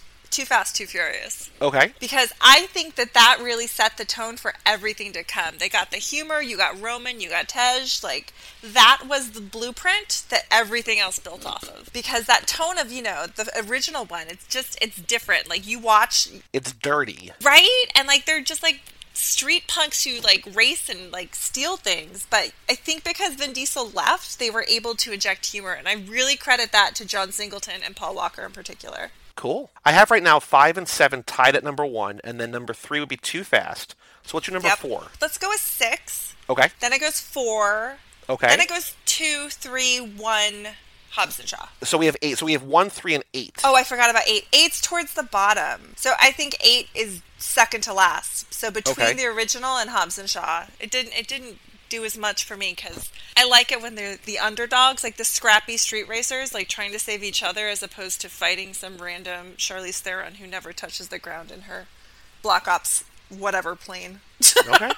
Very fair. So just to confirm, we have 5 and 7, Too Fast, Too Furious, then Fast and Furious 6, then Fast and Furious number 4, then Tokyo Drift, then the original, then Fate of the Furious, then Hobbs and Shaw. I would put Too Fast, Too Furious between Tokyo Drift and number 4. So it's not number 3 for me or number 4. Gotcha. It's Okay. down that Cool. list. Okay. Yeah. But it's still good. I just like to give it props because I feel like it's undeservedly put towards the bottom. But like you said, it gives the hungry line and it really sets Yeah. the tone for everything else to come. So I'm a fan. I'm very curious. I'm a little worried because I think Joe and I both really liked Hobbs and Shaw, and if you want to talk about that a little bit now, we can. But I'm very fascinated now where Hobbs and Shaw is going to fall on these rankings because it did not start off in a good place here. It's an average of 9. I was talking it up. I was really hype about it. You know, we saw it together. We really enjoyed it. I told my buddy Adam to go see it. He came out of the movie, texted me, and was like, yeah, man, not for me. And I was like, whoa, really? And then we saw, you know, the Rotten Tomatoes reviews come out, and it's like, you know, the highest rated Fast and Furious to come out. Well, so now it's down to like a 67 on Rotten Tomatoes or something. Like it is Whoa, fallen. really? Yeah. Yeah. Tanked. I don't think it's a Fast and Furious movie, but I love it, if that makes sense. It's not serious, and I think that that's the complaint that people have, that it's not, like, familial and serious. But at the same time, I don't think that they sold it as that.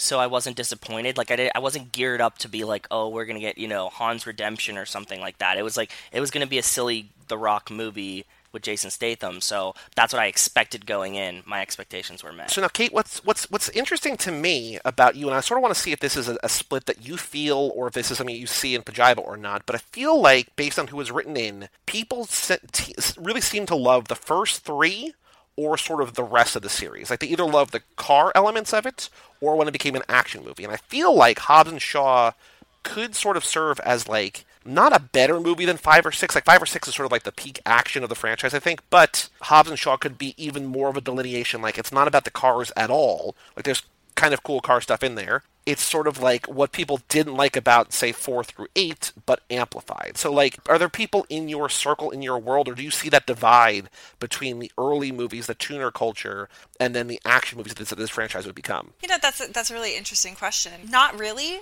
Sort of general consensus I've heard and I feel about Hobbs and Shaw is that it was way too matchy-matchy, and now knowing the insider baseball about how they literally, like, keep track of how many punches these guys throw so that nobody ever gets their ass kicked. It always comes out like totally like the same. What I love about Jason Statham and what I loved about him and Shaw, Fast 7, is that he's the straight guy. Like, he doesn't have a sense of humor. He's just hell-bent on whatever the hell he's doing.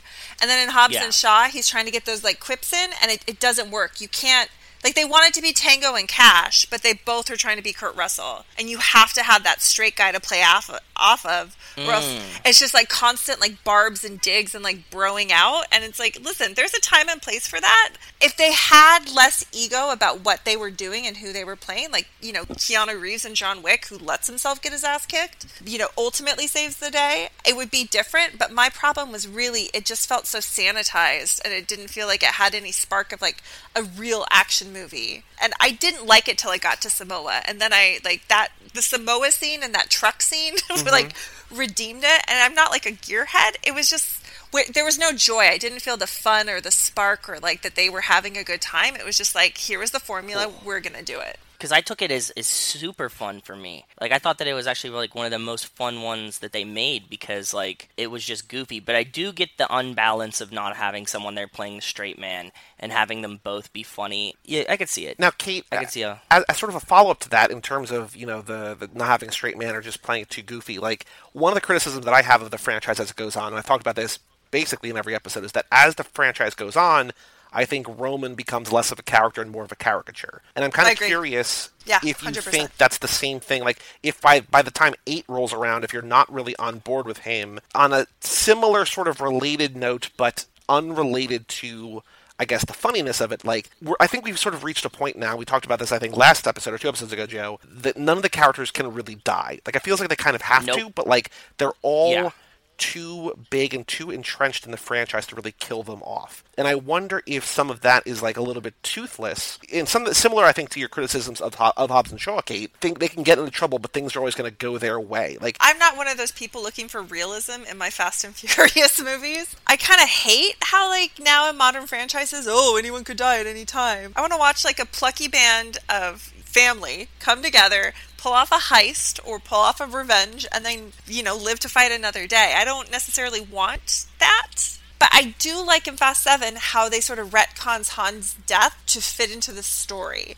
I thought that was actually pretty brave, considering, Han was already dead, let's make it about this. I do see how it could be toothless, but I don't know if that's the franchise that we're watching. Sure, I agree. James Bond never dies, and I kind of see this is where the Fast and Furious is going, which is, I like it. There's something nice about going in and knowing, like, okay, they're all going to make it out alive. Now let's see them parachute cars off a plane into a mountain. Everything doesn't need to be Game of Thrones anymore. I agree with you. Like, once, like, we had this thing where, like, anybody can die at any time, it's like, okay, well, that's cool, but, like, in the reciprocal of that, for Fast and Furious, we always talk about that they've, like, extended the family a little too much, and they need to rein it back. So I think that that's another reason why I like Hobbs and Shaw, because, like, I know, like, Hobbs and Shaw now are removed from the family. Like, they're not, like, they didn't kill them off, but they also removed them, and they won't be in the other ones to, like, take up screen time. Because, like, we've really stretched these out. Now we're hitting 7, where they're, like, 2-hour 15, 2-hour 20-minute movies. Yep. We can't really give everyone screen time if there's 20 main characters in these. So, like, I'm glad that they, like, removed 2 this way. I guess guess my problem with Hobbs and Shaw specifically is that they both are pretty good supporting characters, but the moment you get all of that concentrated like personality just like together and you build it up to be the leading character, it doesn't work for me. Like Brian and Dom don't really have personalities. Like they have character traits, but it's not like you know what I mean? It's not like a movie about Roman, and that would probably be the same sort of grading. He's great as salt to a dish, but I don't know if you want to eat a dinner straight salt. Yeah, true. Or do you? Depends on how hungry you are. I guess so. So now, Kate, I've got a bunch of questions for you that are sort of about the franchise as a whole. These are kind of either or, no wrong answer. It's just about who you are as a person. Okay. Would you say you are more, and you just mentioned these two characters, they don't have characters, they just have traits. You more of a Brian or a Dom? Honestly, I'm more of a Roman. That's why I know. Well, we're going to get, that's another question coming up later. There. Okay. Between these two, don't try to cheat us here now. Between Brian and Dom, who do you think you're more like? I am probably more Dom because I'm not as flexible as Brian. Okay. Are you more of a Mia or a Letty? Probably Letty, but she could still kick my ass. Okay. So like a mini Letty. Now, I think you just gave this answer before, but are you more of a Roman or a Tej? Oh, for sure Roman. Our newest question, are you more of a Hobbs or a Shaw? Interesting. Probably a Shaw. Okay. Ooh. I like that. Yeah, that's brooding. I like it. Do you prefer American muscle or imports? Oh, I'm a bad American. I prefer imports. Thank you. Finally. Joe is wildly I'm alone on this here. island by myself. Everybody's like, American Muscle every time. And I'm like, dude, come on. But like the whole series is imports. Like that's the... I actually dated a guy whose claim to fame was that he brought drifting to America. Really? Was that like his like Instagram bio or was that real?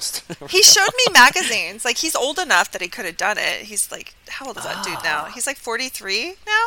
He broke up with me on text, so he sucks, but... Sick!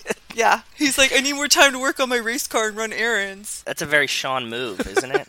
Right? And I really wish I had said, well, if you were better at racing, you would have more time to work on your errands, but I didn't. It kind of blindsided me. But there it is, 4 years later. In hindsight, it was good. Yeah, I love it.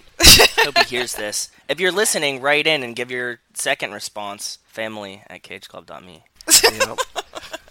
All right, Kate, do you prefer Coronas or Belgian ales? Corona, come on. Good. Yeah. Cool. There's no wrong answers, but I feel like for this podcast, for this show, it's a little bit of a better answer. Are you more, do you consider yourself more of a racer or a designer? If we're pulling a job, are you out of the streets or are you back in HQ helping us? Oh, back in HQ for sure. Okay. You don't want me down in the streets. It wouldn't be pretty.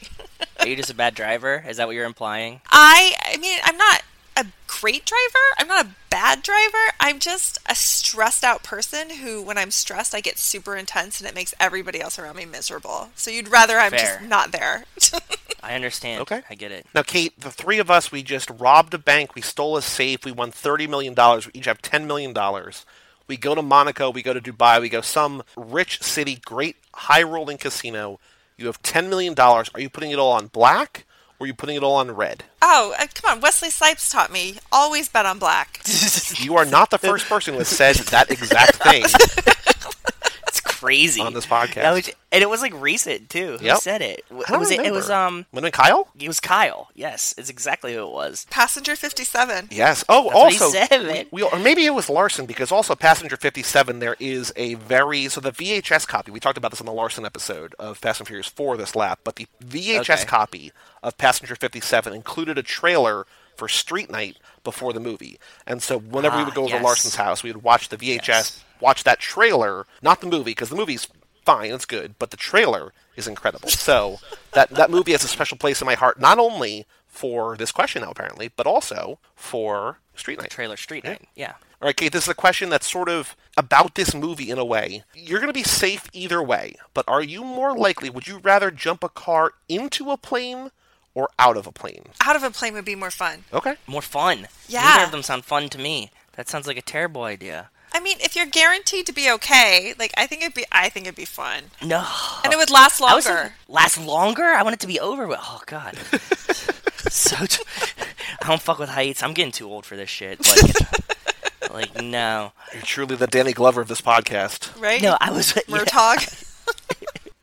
I was watching the scene with like the Roman getting sucked out of the plane, right? And I was just like, Oh god. And that was the other thing I thought. Like when I saw them doing it this time, I was like, God, this took so long. Like you're in the air for like 3 minutes. Like holy fuck.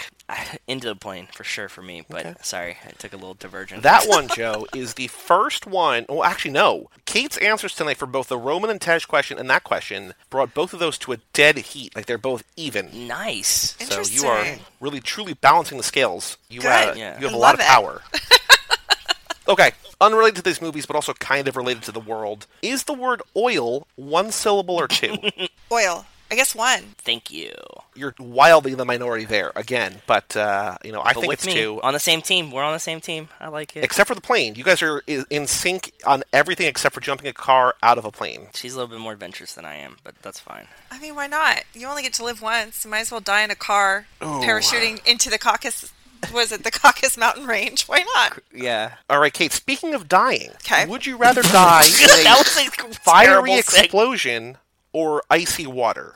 Ooh, good question. It depends on the context leading up to it. Think about the end of Fate of the Furious, right? When they're in their submarine and Roman almost drowns, he gets saved by the door. He sort of comes like skiing out on the door, and then later they have to do the cars surrounding Dom to protect him from the fire. So it's either you're going to drown in the icy waters of Russia, or Lake Minnetonka. Yeah, or engulfed in flames from an explosion. Here's a fun fact, being an Alaskan, is that when you hit water that cold, you actually don't drown, you die of shock. And it's basically instantaneous. My mom is actually an epidemiologist who worked with the CDC to do that research. Probably the water could be a quick way to go, but the fire might be a funner way leading up to it. Yeah. Right? Like, at least, like, you go out in a blaze of glory. So, I don't know. I'm going to go with blaze of glory. Why the hell not? It's a badass way to go. A literal blaze of glory. Fiery explosion. Cool. No context. This is from the next movie, but no context here. Revenge of the Nerds or The Dark Knight? Interesting. Revenge of the Nerds. Yes, and we all know that it has problems with it, and it doesn't. I'm not a big Christopher Nolan fan, like, at all. I know, I just threw a grenade into the whole thing. I've been having this debate with Tobin Addington, who was on our podcast a couple laps ago. He also has the Contenders on this network. He pretty much only likes Dunkirk of all of his movies. So I've been having this debate with him for 12 years now. I'm not a shock to my system. I am girded against this. Just like Shaw's car in this, I have a reinforced chassis. I was ready for that answer. All right, Kate, we're out on a job. Joe and I need to steal a car from this back room. We're like, do your thing. Your thing is you go in the front of the room, you sing a karaoke song to distract just like this the room, movie. just like Roman does. Shine bright like a star, like only you can do. What song are you singing? Like a Virgin, Madonna. Done. Cool. Yeah, good choice. Everybody comes with fucking heat to this question. And it's like no stutters, nothing. Everybody just is like, they know their song, they nail it, and it's always good songs. Yeah. It's perfect. And I haven't gotten a bad answer, like an answer that like I even had to like pretend to like yet. All fire answer. I'm also waiting for the first song that we get that I don't know. You know what I mean? Like I feel like we're going to get there at some point, but they're all big songs right now. There's like Queen. We got a lot of Queen. Yep. Missy Elliott, Gloria Gaynor. Missy Elliott. Yeah, all kinds of good stuff. Just don't ask an 18-year-old and you'll be fine. Yeah. Ooh, true. Yeah, I'll do a Little Peep. Like, oh, fuck. Like, who's that? All right, Kate, last question. Do you have a favorite character? I think we kind of gathered who it might be, but do you have a favorite character in these movies? Oh, that's a good question. It depends on the movie, to be honest. I think that's fair, but if you had to pick one for the franchise as a whole. I do love Roman. I really do. That's what I thought it was going to be. He's one of the best. Yeah, he's one of my favorites, too. Only as a supporting character. Like I said, I wouldn't want to watch a whole movie with him. Yeah, fair. So I guess you're also now Team Tyrese in that, I don't know if you saw it today, but as we're recording this, I did. Today or yesterday, he came out and basically shit on Hobbs and Shaw having the worst Fast and Furious opening since Tokyo Drift. This has been a long going thing though, because he bitched The Rock out last year and said like you're taking food out of my daughter's mouth, and The Rock's like, dude, I didn't make the spinoff. Like I don't know what the fuck you want from me. Yeah, no, I'm surprisingly Team Rock actually. Ooh. Good. Okay. So what is your logic? Is it the same that like I was just saying? I like Vin Diesel, but I also think he's probably really a diva. I don't like how he walked away from the franchise to go make Triple X, to go be an action star. My sort of like take on the franchise is this. I think Paul Walker was truly the guiding force of it. I think he's the guy who probably set the tone on the set and made it like a pleasant place to work and made, you know, all the creative decisions. And you can sort of see it in Brian in this movie. Like, he doesn't mind getting beat up. Like, it's pretty clear he wanted to do the bare minimum, drive fast cars, and have a good time. That's why he only has one real fight scene. Once Walker left the series, unfortunately, I think it became Diesel's to run, and I think Diesel is probably a little bit more of a diva, and I think that The Rock didn't respond to that. And I think they probably bought into the whole alpha bullshit. And frankly, Tyrese knows what side of the bread is buttered, and he's going to stick with that franchise until, like, he can't anymore. Also, he got, like, taken really hard by his, like, ex-wife or baby mom. Oh, yeah. He's, like, really broke, so... Oh, yeah. He's trying to get paychecks, which I don't disrespect at all. I think The Rock, he strikes me as someone who's professional, and friends of friends actually worked for him and they love him. Oh, cool. Yeah, like they think he's the greatest thing since sliced bread. So my gut... He seems really genuine. Yeah. And every story I hear about The Rock, just like you said, every story down the line you hear about The Rock, like everybody just talks great things about him, great things working with him. He's just a nice guy, and he seems genuine in interviews to me. So yeah, I can agree with you. I side with The Rock. No one really knows what it's like to work with Vin Diesel, and that's kind of telling, right? Oh, good point. People say it. I think it's the proof's in the movie, guys. Like, Diesel, if he gets a punch, he gives a punch. Versus Paul Walker, let him get beat up, happy to drive that car. Or just actually be the passenger in the car when they went across the 3 skyscrapers. Yeah. So yeah, that's my take on the whole situation. And you see it's telling then if you play through this logic, everybody's kind of down on 8, right? Like generally, like that's what everybody says. And at that point, Vin Diesel would have like full creative control. And it became less about the cars and more about being an action hero, but without taking a punch. Yeah. So I have this whole thing. This is slightly off track, but I feel like they need another like every guy laid back movie star to go be an anchor against Vin Diesel, which is who John Cena's going to be. I hope so. So I actually think Chris Pine would be perfect for it. Yeah, he would be. Rachel would be super stoked if it was Chris Pine. Like you need like another movie star who has enough clout to help set the tone and who's just there to have a good time. And I think that we could get back to what the franchise was if we had that. I think John Cena could do it, although I saw today that he might play a villain, so hopefully not. Well, do you think, I mean, we just saw him in Hobbs and Shaw. Do you think that Ryan Reynolds could have fit that bill? Ugh, no. No. He's too silly. Ooh. He's too try-hard. Paul Walker, God bless him, wasn't a great actor. He was just truly there to have a good time, right? So you need someone else who's just there to have a nice time and not promote their own brand, you know? Okay. Yeah, I can see that. Sort of the last question I think about the franchise as a whole. Are you worried about Fast 9? No. Oh, God, this franchise is going to outlive us all. Are you worried about Hobbs and Shaw 2? No, I hope they take the feedback and make it better. For sure. Okay. Fair. I think that they'll do that no matter what. Like, I think that they pick the pieces that work. People come back and they're like, we love Kevin Hart. We'll get a lot of Kevin Hart in the next one. People come back, they're like, Ryan Reynolds sold it too hard. Yeah. They'll tone him down or pull him out of it. Like, that's how I just feel like these play. Because, like, every time one comes out, any of the response, they just, like, deal with what the audience is saying to them. It almost feels to me like they just have, like, a team that just sits outside of theaters and they just have, like, a scoring card. And they just, like, collect all of these at the end. And they're like, well, this is our next movie. Here we go. Yeah, I would agree with that. And hopefully somebody can be more of a straight man. I don't know. I don't like the Shaw redemption arc. I liked Shaw when he was a villain so much more. Yeah, hopefully it plays out. But that's another point of contention with Michelle Rodriguez saying that Chris Morgan doesn't know what the fuck he's talking about. Oh, I would agree with her 100% rewatching this movie. Here's the troubling thing, and I think we probably will have talked about this either in the opening to this episode, which we're, spoiler, have not recorded yet, or in last week's episode, which, spoiler, we have not recorded yet. But Chris Morgan, instead of writing Fast 9, wrote Hobbs and Shaw. They hired a guy who wrote this movie called Kin, which came out last year, which was one of the worst movies I saw last year. That's the only movie that he wrote before this. I suddenly today got very nervous about Fast 9.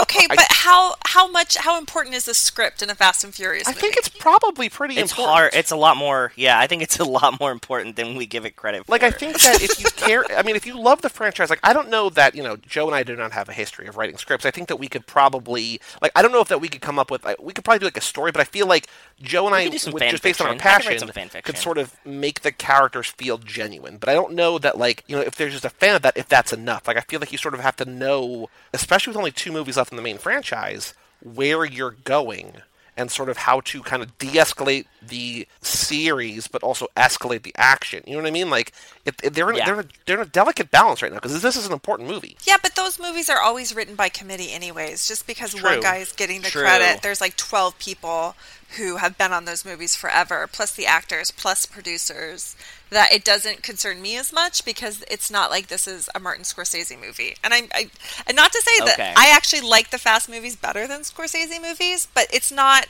the work of one auteur, it's the work of a committee. And it always has That's been. fair. Yep. So I'm not True. too concerned, because how much can he bone it up before somebody else steps in? And I also think that at this point they have so much personal control over their Yeah. characters that if they try to do something weird, like even Roman can be like, my character wouldn't do that, fuck that, and just Yep. like not do it. So. Yeah, 100%. 100%. All right, so Kate, this is, as we said earlier, the walk down memory chain lap. I said that we are tracking the chain. Joe and I went over that in the intro segment. But to kick off the conversation, when you think of Furious 7, and I would not be surprised if the answer was the same for all 3 of us, when you think of Furious 7, what's the first thing that comes to your mind? Is it a scene, a moment, a character, a line, a song?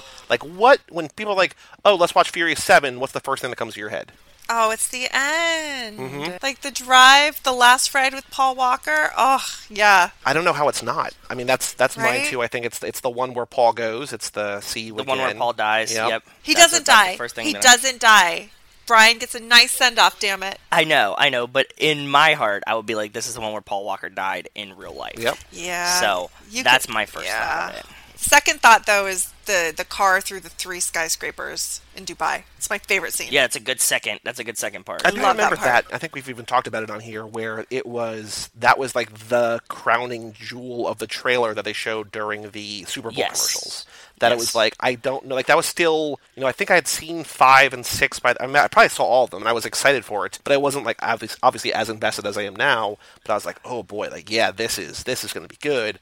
And then, when you see it in theaters, it's like, oh, right, I already saw this. I never have that reaction. That is, like, I love that scene. Really? I love it. It's so dumb. It's the best of what Fast and Furious has to offer. I like that they double down on it. They're like, we're going through one building. Like, no, we're going through 2 buildings. And you're like, yeah, because, 1 wasn't believable enough. So, 2 is where we had to go. I think they went through 3, and then until the car finally... Yeah, they did 2 jumps. 3 buildings, 2 jumps. Okay, Yep. so 3 buildings, 2 jumps. Yeah. So good. So good. Oh, it's like chef's kiss. Perfection. I love it.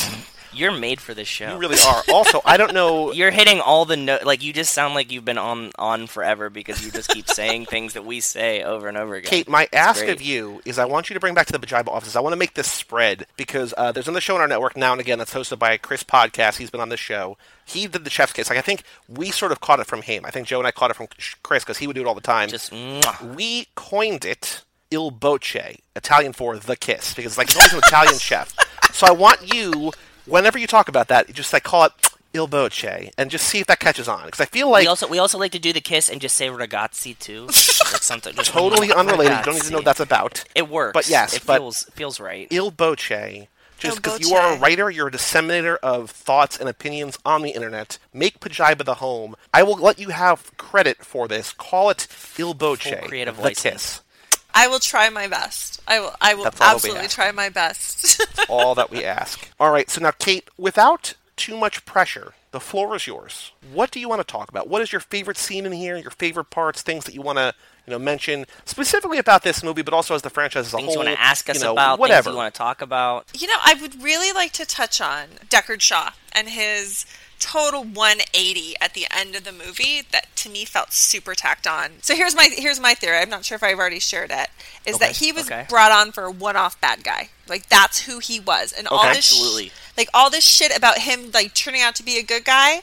I think that when Paul Walker died, they had to make a lot more changes to the story and script than they let on. If you watch this, you can see it's clear Mr. Nobody was supposed to die. It's clear Deckard Shaw died. Oh, Mr. Nobody's supposed to die? Why? Where?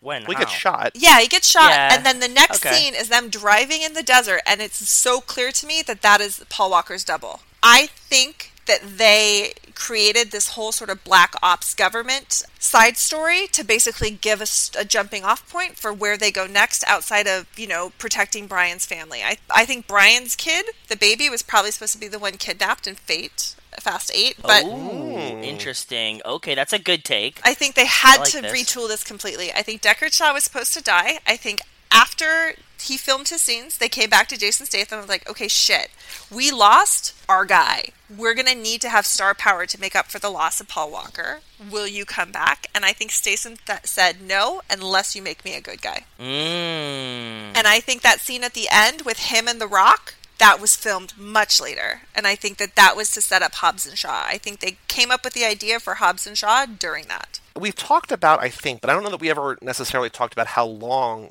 of a break it was, but I read it recently. I don't remember if it's 6 months or 18 months or like a year, but like they took a very long pause after Paul died Yes, they to did. resume filming on this. And I think part of that's out of respect, but it's also probably like exactly what you're saying, Kate. It's like, what do we do? Maybe they already had a finish plan this. for 8, 9, 10. Maybe they had a plan for the rest of the movie. They have to rejigger everything. And yeah, that's all fascinating. Yeah, it's a really interesting take. We haven't talked about this before. I really like your perspective on this. Well, and if you look at that scene where Mia and Brian are talking, where he's like, remember when I took that sandwich? He never mentions that she's pregnant. I think that they had to have her change her end of the conversation to sort of set up this tone. I'm not even sure that he knew that she was pregnant. I think that they used that conversation to basically be able to retire him at the end. I don't think he was ever, I mean, obviously Brian was never going to retire, but you can kind of see if you watch 7 with that sort of critical eye, like, okay, where does the story not quite add up? Where does the scene not totally jive? And you can see, like, this was what they had. This is how they basically zombified it. That phone call is very weird, and it feels like it jumps in and out. Like, it feels like it's edited very shakily, and I agree with you there. And I've noticed that before, and, like, it feels like they ADR'd a bunch in, or they changed the lines, or something was going on. So, yeah, I'm with you. I would love for Michelle Rodriguez to get really pissed off with everybody and basically just share what that movie was supposed to be. Yeah, she's the most likely to do it, too, I think. Yeah, oh, for You're sure. Right. She's about to be like, fuck this noise and just tell the truth.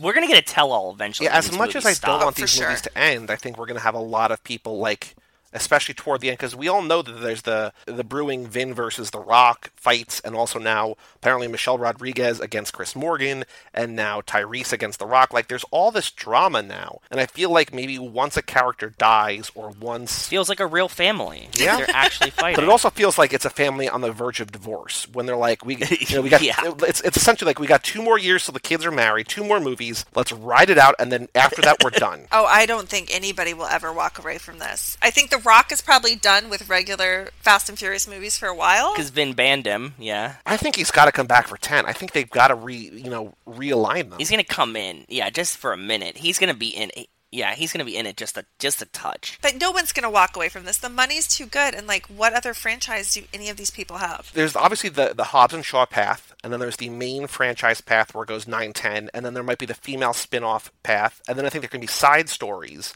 But, like, I can sort of see a world in which if the main franchise ends at 10, that, say, half or 2/3 of these characters aren't really the stars or the co-stars of any more movies. Like Roman and Tej and right. Ramsey and all those. Like, I think you could have Letty do her own thing. I think they'll try it. Oh, yeah. You think a Tyrese-led movie could make like $1 billion? I don't know that it could. No, they're going to pull a Grease, too. They're going to get a younger cast and have some of the older cast in a supporting role, for sure. That's fair, yeah. Timothy Chalamet, he's going to be the new Brian. I call it. keep Oh, saying God, that, and no. He's too fancy looking. He's not like ruggedly pretty boy. He's just like porcelain doll pretty boy. It's like Aaron Paul. But Aaron Paul's already He's not born yet. He's already into the Need for Speed world, so I don't know if you can do that, Well, they'll just add it to canon like fucking Italian Job and guess just so. include Need for Speed in the Fast and Furious. Do you know who this franchise really needs, but he would never do it because he has his own thing going? Keanu. So there was a rumor, I don't know if you Yes. saw this, there's a rumor that he was going to be in Hobbs and Shaw. That rumor is founded by people wishful thinking. thing. It was the same week as there was a rumor about Kevin Hart, and then when Kevin Hart showed up in the movie, I was like, oh, because we saw one thing on one shady website once about Kevin Hart, and then we even talked about it here, like, oh, it's probably just the fact that he and The Rock are, are buddies. Yeah. Like, he was on set for a day, and someone saw him there, was like, oh, he's in the movie. And so when the same site reported that Keanu was going to be in it, and I was like, well, the second one we're like, oh, I don't think either of these are true, because like, there's so much going on. But then when Kevin Hart popped up in the movie, I was like, oh, maybe. I obviously, you know this, I love Keanu, but we just need somebody who's a low energy lead that lets the ridiculousness of the story and the movie shine, that's just there to have a good time. If he was still around, like a Patrick Swayze would have been great. Oh God, yeah. Oh, yeah. Yeah, Swayze would have been good. Keanu. Swayze would have had to be Mr. Nobody, though. Like, come full circle from Point Break. No, I think right? He would have Swayze, to, and this is maybe spoilers for the new Spider-Man-ish, but I think he could have played the same kind of character that Jake Gyllenhaal played, like a Mysterio, where it's like he's a good guy with like with more to it. You know what I mean? Okay, yeah, that makes sense. I don't know. We just don't have any good action stars anymore. No, well, we do. They're just all already in the Rock and franchise. Jason Like, there's Yeah. that's the problem. One thing that I noticed about this movie, and this is what I messaged Joe about earlier. So when they fly to the Middle East, right? Yes. And they're going to get God's Eye back. They charter a cargo plane to go there. And I was like, these are all multi-millionaires. And apparently, transporting their cars is a bigger priority than comfort. Like, they could have chartered a beautiful private plane, but instead they just chartered this, like, massive government cargo plane. Letty is sleeping on a jacket on the ground. Did they charter the plane, or is that what Mr. Nobody gave them? And two, we have to factor in the man hours they put into getting the cars ready. But they don't You know need. what I mean? But Like, they don't need the can cars. you just- They don't need the cars in the Middle East. Like, they just needed to get to the place. Like, they're not doing chase scenes over there. Like, if we're gonna show up to the Middle East, I'm gonna fucking flex if I'm, like, super rich. What I would have loved to have seen is the cargo plane, and then right behind it or above it or something, it's Roman bitches, and like it's just him. Like, he's like, fuck that. I'm not on that plane. I got a plane. I'm on my plane. And he's, like, with a bunch of, like, strippers on his plane Exactly. or something. Yeah, that would make sense. I'd be 'Cause I was down just for like, that. I can't believe that They convinced Roman Yeah. to get on the cargo plane. Yeah, that's a good point. I didn't guarantee think about you that. there is like a 2-day long fight over this behind the scenes. And this is what they like landed on. I think it's at the core of it. It's Mr. Nobody gave them a cargo plane because I think that's kind of like his style and how he rolls, and they're like Yeah. under his wing for this. I'm with you. So I don't think that they chartered it themselves. I think that this was like, here, we have a plane ready for you, and they're like, oh fuck, it's a cargo plane. Okay, cool. But you don't think whatever. that the CIA or whoever, like Black Ops or whatever, doesn't have also a nice way to get the cars over there in one way, but also get them over there so that Letty doesn't need to sleep on the fucking ground? That's logistically hard. And you though. don't want to call attention to yourself with a big chartered like 737 for 6 people. Like nobody, like think about it. You're going to the Middle East and you're bringing cars. Nobody is gonna like question that at all, You're just transporting exotic cars to the Middle East. Yeah. Some prince bought them. right? Like Nobody was going to look twice at the cargo manifest. exactly. That was just one thing that I noticed this time. I was just like, I don't know, like it doesn't compute to me because I was just like, because they're all so rich now, especially considering Tej can like hack ATMs. Like I feel like none of them are ever going to be want for money, right? Like they're all just after the bank job, after the Brazilian job, they're set.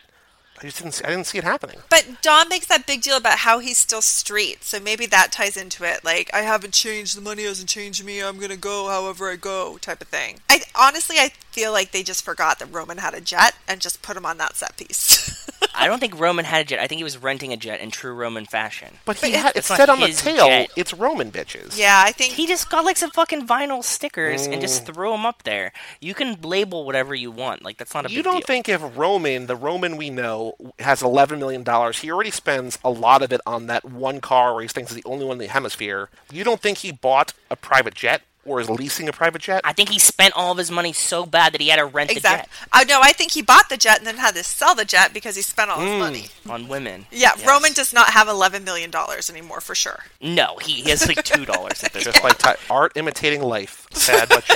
That's why he's trying to steal fucking crackers from the vending machine in 6. The money's already gone. Like, he's already broke. Yeah, I think Tej my kept head. the money. I think Brian kept the money. I think Dom spent some of the money but still has enough. But there's no way in hell Roman has the money. What else, Kate? What else about this movie do you want to talk about? What else? I mean, it sounds like you have a support system for the Fast and Furious in your everyday, in your day-to-day job. Oh, but yeah. What else do you want to talk about? What else about this movie that you want to bring up? Let's talk about the dated cameos, because I really enjoyed how, like, 2013 they were in this. Sure. Like Ronda Rousey? Oh, and Iggy Azalea, too. Mm-hmm. We always forget which one Iggy Azalea's in and which one Rita Ora's in, because they kind of look the same in these movies. Oh, yeah. They both, like, have the pasty makeup Oh, on. no. I will never forget. I mean, because I have never found Iggy Azalea attractive, and Rita Ora is beautiful. No, but they play the same Yes. character Yeah. in both of them, so I mix them up. So maybe not you, but I mix Well, them and up. Ronda Rousey and Gina Carano play the same character, too. Yeah, Joe We says just it all the refer time. to them lovingly Yeah. as fake Ronda Rousey and real Ronda Rousey. So that's just what they're known as to me. But I keep trying to convince Joe. I'm just like, watch Haywire. Haywire, exactly, which we're going to get We to did. for Magic Mike's. I'm like, she will never be fake Ronda Rousey. Ronda Rousey will be fake Gina Carano after Yeah. Haywire. Yeah. Okay. Yeah, she is. Dude, go watch it tonight. It's amazing. Yep. Yeah, And we're Channing's in getting it. there. Yep. Mm-hmm. Oh, yes. That's right. Very briefly. I saw that on a plane, too. I used to be on planes a lot. While we've been talking, I came up with a short list, just to go back for a second, of actors I would like to see added to this franchise. Ooh, okay. Hit And I me. think Interesting. most of them are sort of low-key that I think could possibly fit what you're looking for, Kate. So let's see here. Okay. First two off the Okay. bat, just because we have podcasts about them, Ryan Gosling and Channing Tatum. I think Channing Tatum specifically could be kind of that roll off him, right? It just seems to be there for a good time, like a puppy dog. Oh, I see Channing Tatum a lot more than Ryan Gosling. Yeah. And I also think that now that you brought that up, that Channing Tatum could have just been John Cena. John Cena's just an old version of Channing Tatum. Although I do think, based on Channing Tatum's Instagram post from today, He's shook. I think that his divorce from Jenna Dewan really messed him up, and I think Gosling basically retired from acting, at least for now, to spend time with Yeah. with Ava Mendes and his kids. It seems like Channing Tatum just is sort of retired from acting because, like, he doesn't know what he wants to do with his life now. Like, it just seems like everything he knew is now Besides sell vodka. pulled out from under him. Yeah. Just spend time with Everly and sell vodka and,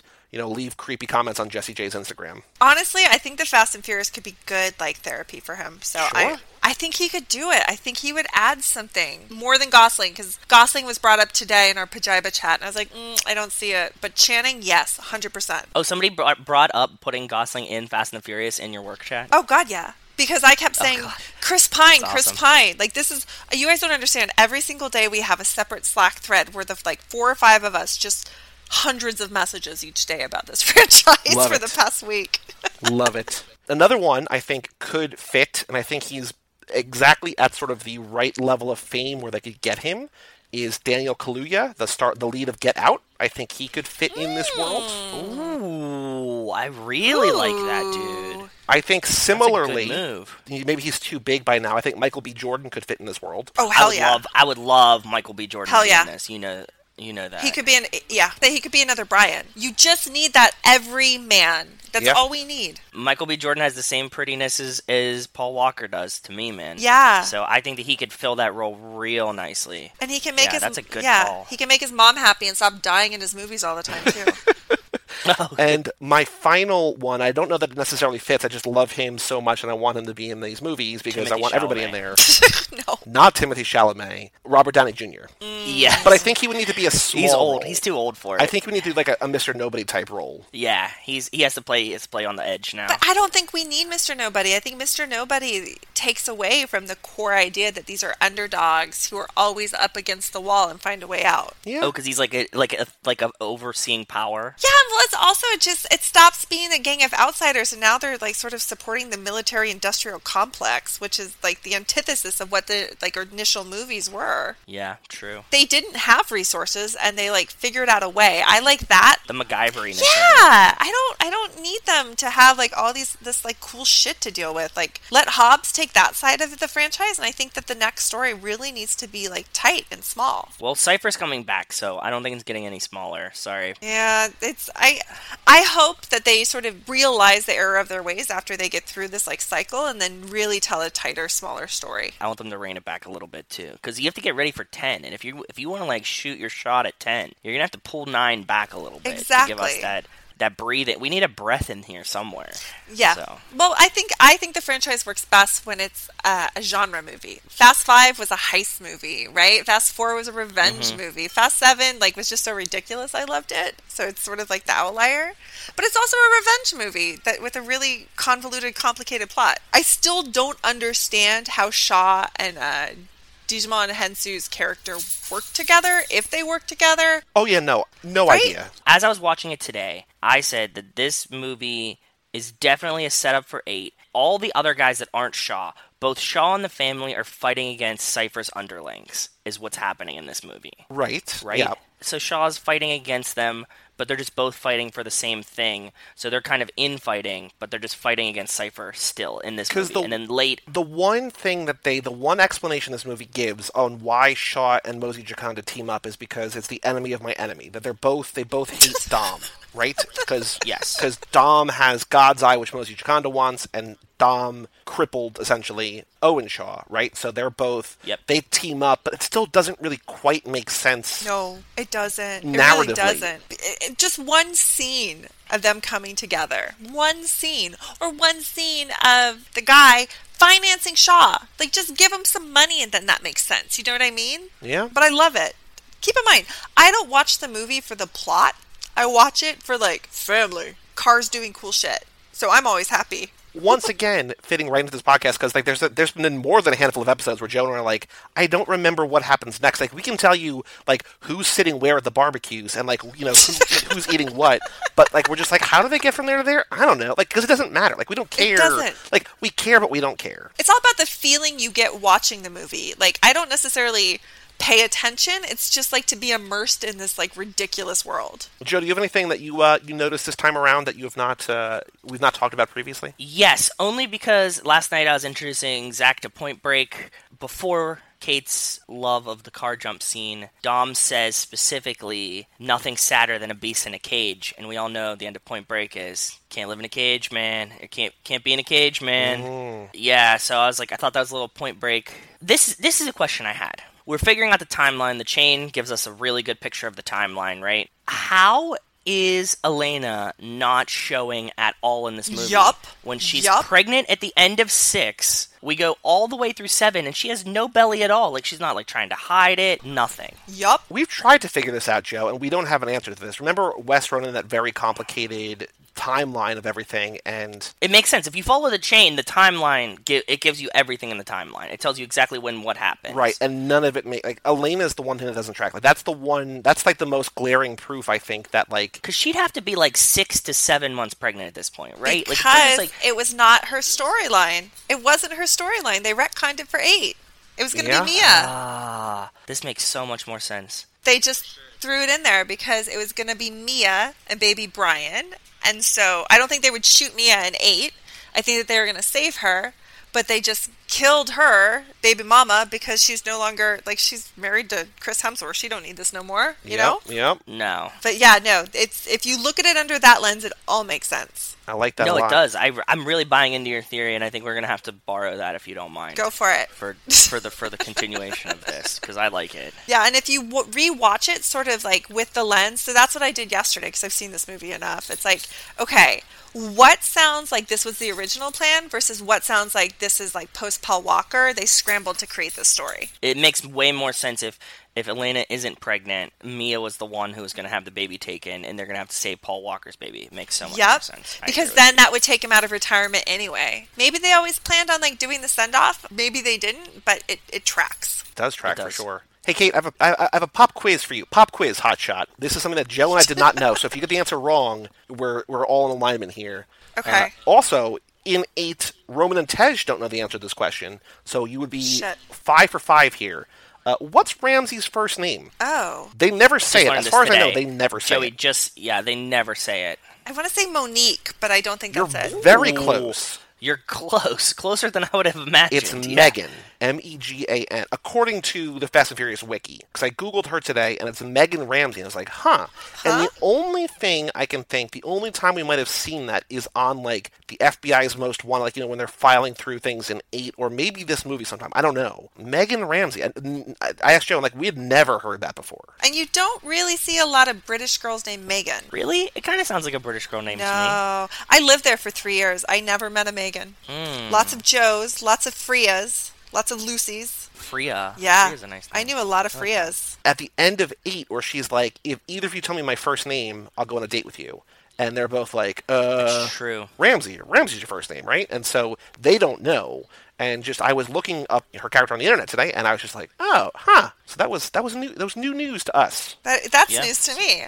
Although I like Ramsey. I want her to stay in the family. She will. She's not going anywhere. Not that I can't see it happening. Actually, you know what? She's likely to. Yeah, she's one to get likely cut, huh? I don't know, because Michelle Rodriguez said they did such a bad job with women in the franchise that she threatened to stop doing the movies if they didn't get better. Maybe they won't. Maybe Ramsey is their way to say, we're sorry, Michelle. Also, now that Game of Thrones is over, what is she doing? True. Yeah. Another detail noticed on computer screens. Do either of you know the 2 nicknames of the guys that Hobbs captures? Like when he's doing his stamping, he's sweating from stamping early in the movie. No. He stamps 2 names. The 2 nicknames he stamps are, I don't remember the first and last names. One is called Scar, boring. And the other one is called Meaty, Meaty, like just like a big meaty beefy Meaty. boy. So Scar and Meaty. I was like, oh, okay. That has to be someone's real nickname on set, for sure. I would like, Yeah. like production guys, like camera guys, like Grip Has or to be. something. Yeah, has Probably to be. even their pictures. I would love that. Oh, for sure. That's the shit that happens on movies, for sure. Also in that same scene, now this is me overthinking it, but what is the point of having a podcast about 9 movies if you're not overthinking things? Like, we have Justice for Han, right? And it's all like, Yeah. we need to retcon, we need to make sure that Shaw gets his due. But Shaw, in this movie, gets the information on where Han is from Hobbs' computer. And I wonder, Yes. it's not Hobbs' fault, but I wonder if that is ever going to, like, if he's complicit in that act because he allows Shaw to hack his files, hack his computer. Yeah, if he just had Norton antivirus, this would have never happened, right? See, I don't think we'll ever see it, because I don't think Vin Diesel and The Rock ever want to film a scene together again. True. But what if it's a scene where Vin Diesel, like, where they fight? Who would win? They both have contracts that say they can't lose. Exactly. There's a thing I think on Slash Film. I think it's about their contracts, like, or maybe I about. read it. Yeah, But I read it's that. about like the extreme lengths they go to make sure that they do not look weak on screen. Yeah, Vin Diesel's sister even counts the punches to make sure he's not taking too many. I read that. Yep. What I really liked is on Twitter, I read an anecdote about Keanu Reeves and John Wick 3, those 2 guys that beat the shit out of him, but he doesn't kill. He made sure those 2 didn't get killed out of respect for the practice sessions, because they helped him so much in the fight choreography. Oh, that's so cool. Yeah, that he's like, no, Yeah. these guys live. Yeah, he said that they beat his ass so much in real life that he couldn't bring himself Yeah. to kill them as John Wick because he knew he couldn't beat them up in real Yeah. life. And I thought that was super cool too. Yeah, I agree. And you compare it to Vin Diesel and The Rock and Statham. My thing is this: I think The Rock will take a hit, but I don't think The Rock will take a hit if the other guys aren't taking a hit. So I think Yeah. Vin Diesel sets the tone, and I think Statham and The Rock match that to keep up their own egos, and I feel like we suffer as a result. Did both of you see Once Upon a Time in Yes. Hollywood? I haven't yet, no. Okay, there's a tiny part of it that I want to talk about. It's not a spoiler or anything. In the movie, at one point, they talk about when you have an aging action star. So when somebody brought this up to me today, this is the only thing I could think about, is that when you have like an aging action star, they bring the aging action star into a franchise or a movie, and they have a new younger guy who's Yep. going to be the new Yep. guy on the scene. And then if he beats up the older guy, in the movie, he beats up the older guy, whatever. It's not a big deal. But everybody, as the audience, sees it as somebody beating up Passing of the torch. the passing of the torch. So, like, if The Rock got beat up in one of these movies, we would be like, oh shit, The Rock got beat up. Even Jason Statham, you're like, oh shit, the Transporter got beat up. You would tie it emotionally to something much deeper. As much as it's a bunch of ego bullshit too, I think that they also aren't at a point yet where they're trying to pass the torch. They're like, look, we're all still stars of this, so like you're not going to have me get my ass kicked by the new guy on the scene. I want to give them a little bit more credit for this. Like, I think it's annoying, like, your sister counting the punches that you take. Like, that's, like, a new level of douchiness to add to this. The main idea of, like, you don't want to see Vin Diesel get beat up by anyone. like kind of still reign. It has a hold for me. Like I'm like, okay, that makes sense.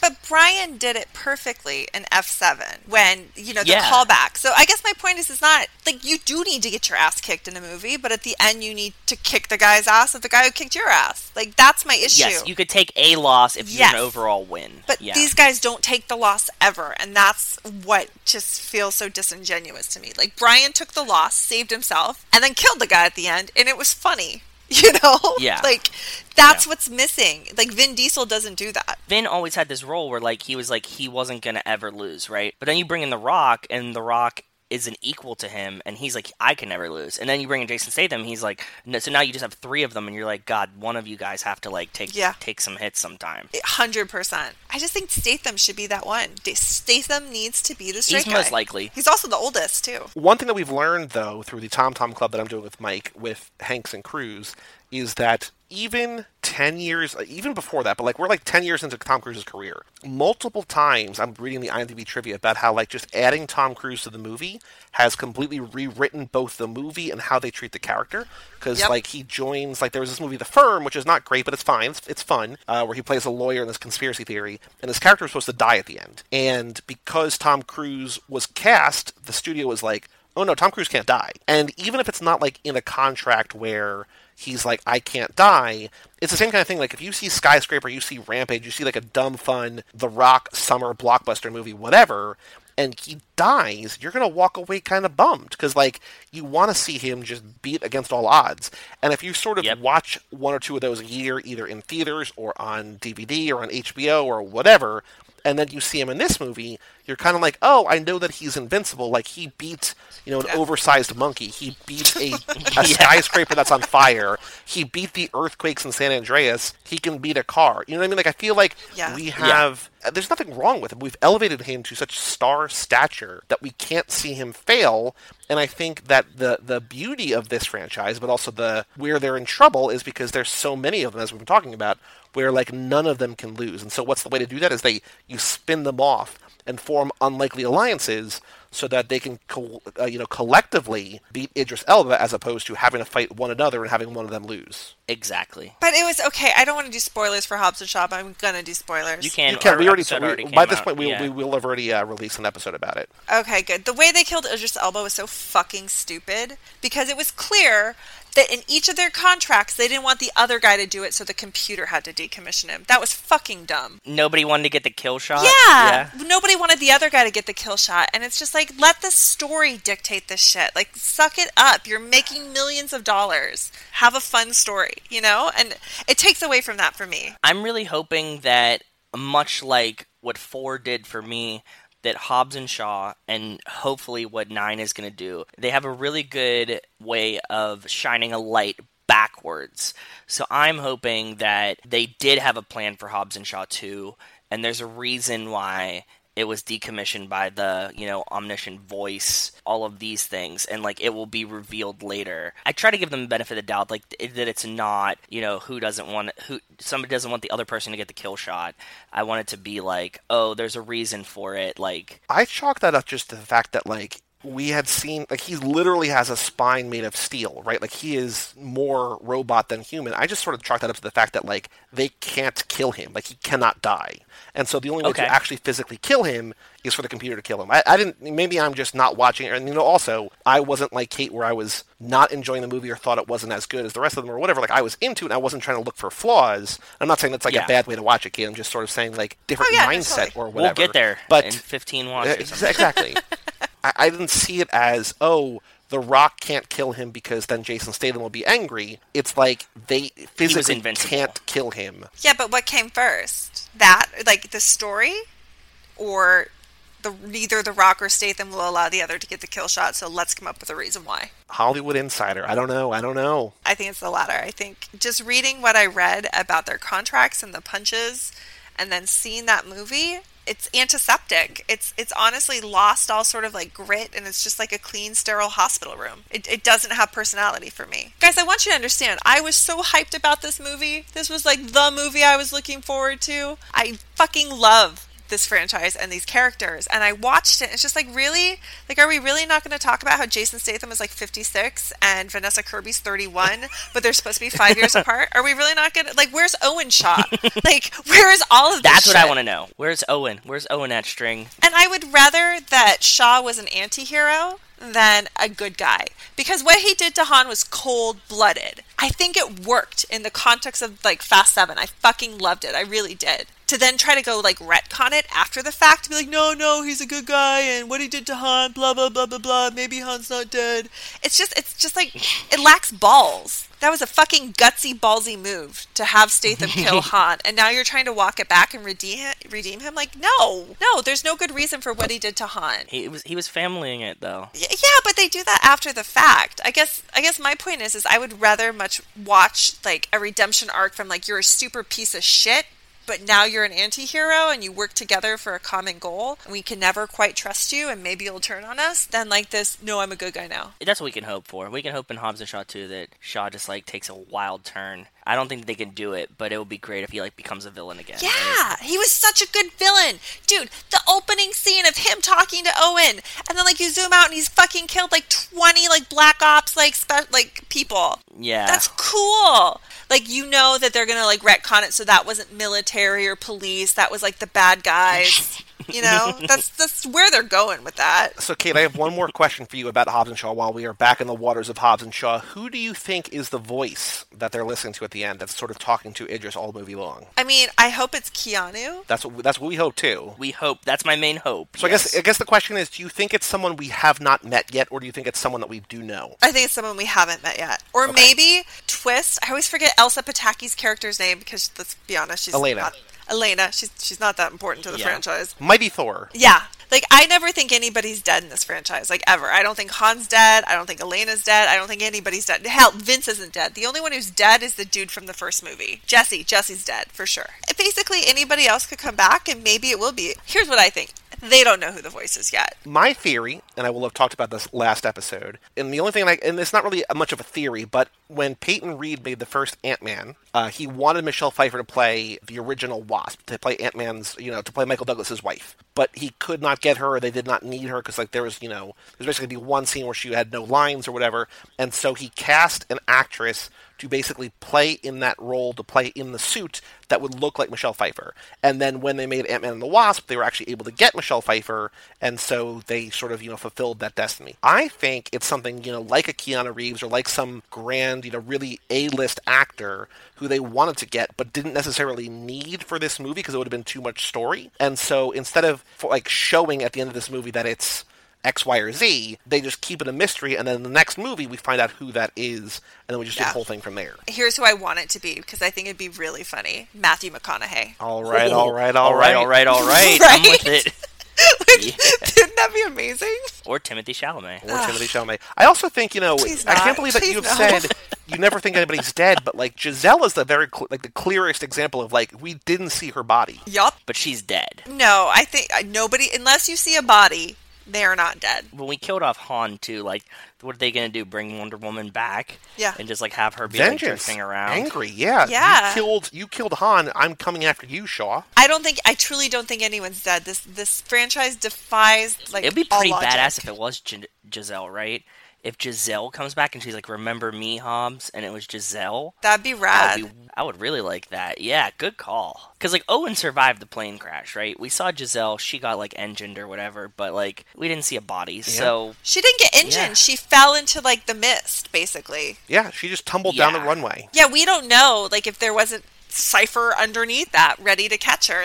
Somebody could have been there. Mr. Nobody could have been there. There's so many options, to retcon it. Yeah. Yeah. Before we play a couple games here, before we, wrap up and do anything, is there anything else about Furious 7? We would love to have you back because you are so passionate. I feel like we're only just scratching the surface here of what you want to talk about. And maybe we'll bring you and Brian back because Brian introduced us to you, and Brian's sort of our unofficial one per lap, every lap, forever guest. So maybe we'll bring the two of you back together. But specifically about Furious 7, is there anything else about this movie that you want to talk about? Because again, I feel like we're just scratching the surface. There's so much more that I want to talk to you about. But in the interest of time and knowing that we have this podcast forever, we can bring you back.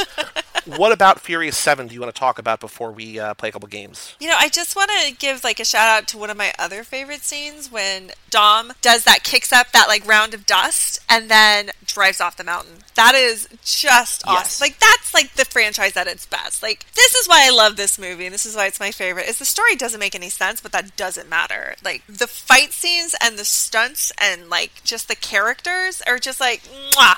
What is it? El Boche. El Boche. El Boche. El Ragazzi. Boche. You mean, is that the scene where Ramsey says, "You're pointing the wrong way," and he says, Yup.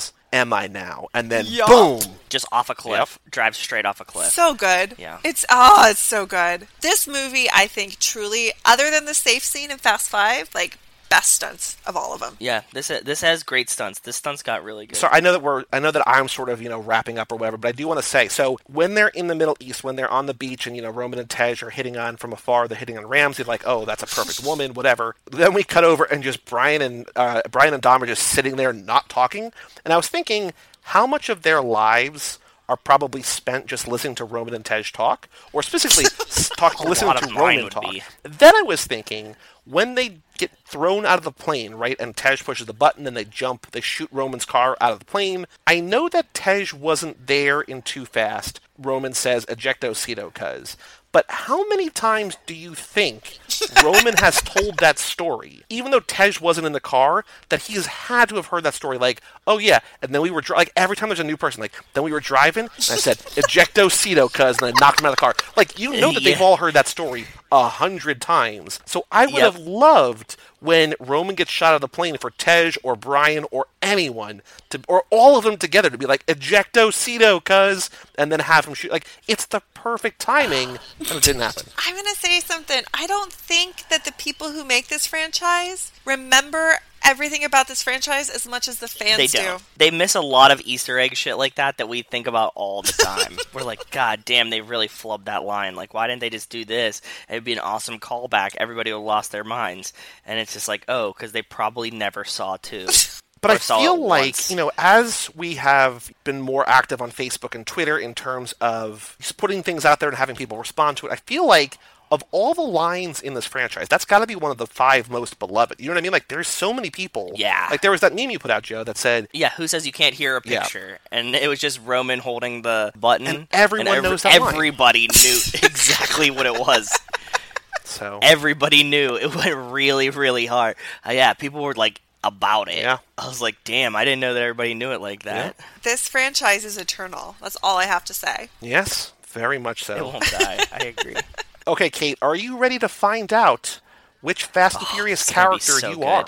Oh, yeah, let's do it. Joe found a quiz online that it was... Zimbio.com. Zimbio.com was a personality quiz, just like a 17 magazine, or one of those magazines was which character are you? I was looking up for a which character, Fast and the Furious character are you quiz. And it was... I found a really great It was one. good, but we were we can do a better one. Okay. Oh, I'm excited. So we have 7 questions. There are 6 answers to each question, and there are 20 different outcomes. The quiz that we found only had 6. Our own. We have 20 outcomes. One of our love listeners, this. Wes, wrote a description, a sort of flavor text for each answer. So not only are you going to find out who you are, but hopefully it's going to describe you get your to a T. little Oh, I'm excited. J14 blurb at the end too. So again, no wrong answers. This is just who you are as a person. If you want to do who you want to be, whatever. No wrong answers, all good things. Question number 1, Kate Hudson, how fast are you? NASCAR, roller coaster, Lamborghini Murcielago, Toyota Prius, Vespa, or Razor scooter? Oh, I'm a roller coaster for sure. Okay. that's a popular answer. Question number 2, and you know it's coming. How furious are you? Are you the Hulk, Kylo Ren, Christian Bale on that one set that one time, No. Mel Gibson, Charlie Brown, or Jack McBrayer? I'm kind of Jack McBrayer. You feel like a Jack McBrayer. You feel Yeah. very... It feels like it. Yeah. Feels like it to me. I don't get mad very easily. We have been surprised by a couple people's guesses that oh, I'm the Hulk. We're wait, Massive what? rage. What? Yeah.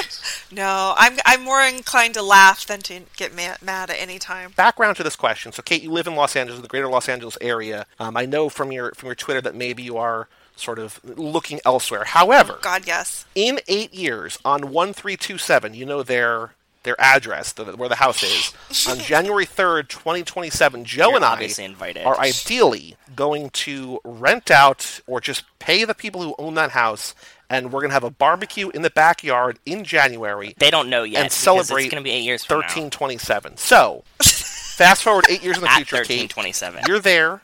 We're having a barbecue. How are you helping? Are you manning the grill, saying grace, kicking back with a beer, babysitting, being the entertainment, or sneaking a snack? Kicking back with a beer. Okay. Now, Kate, you've got time to kill. What are you doing? Are you going to be grabbing a bite? Are you working on your car? Are you hanging with friends? Are you once again drinking a beer? Are you working out? Or are you working on your computer? Ooh, hanging with friends. Okay. Ideally drinking, but that's secondary. Okay, I don't know the answer. Are you married? No. So I want you to describe your dream wedding, okay? Okay. I'm never getting married. It's just me and my partner. It's us and our families. It's a backyard country affair. Everyone I know is there. I don't remember. I don't remember. It has to be that. Okay. Because you're going to black out, or you're going to get like fake murdered, then come back in a movie or two. Why not both? You That's got a good me. answer. All right, Kate, we gave this hypothetical earlier in the episode, but congratulations, you just won the lottery. You have won a windfall of money. What are you buying? Your own garage? A private plane?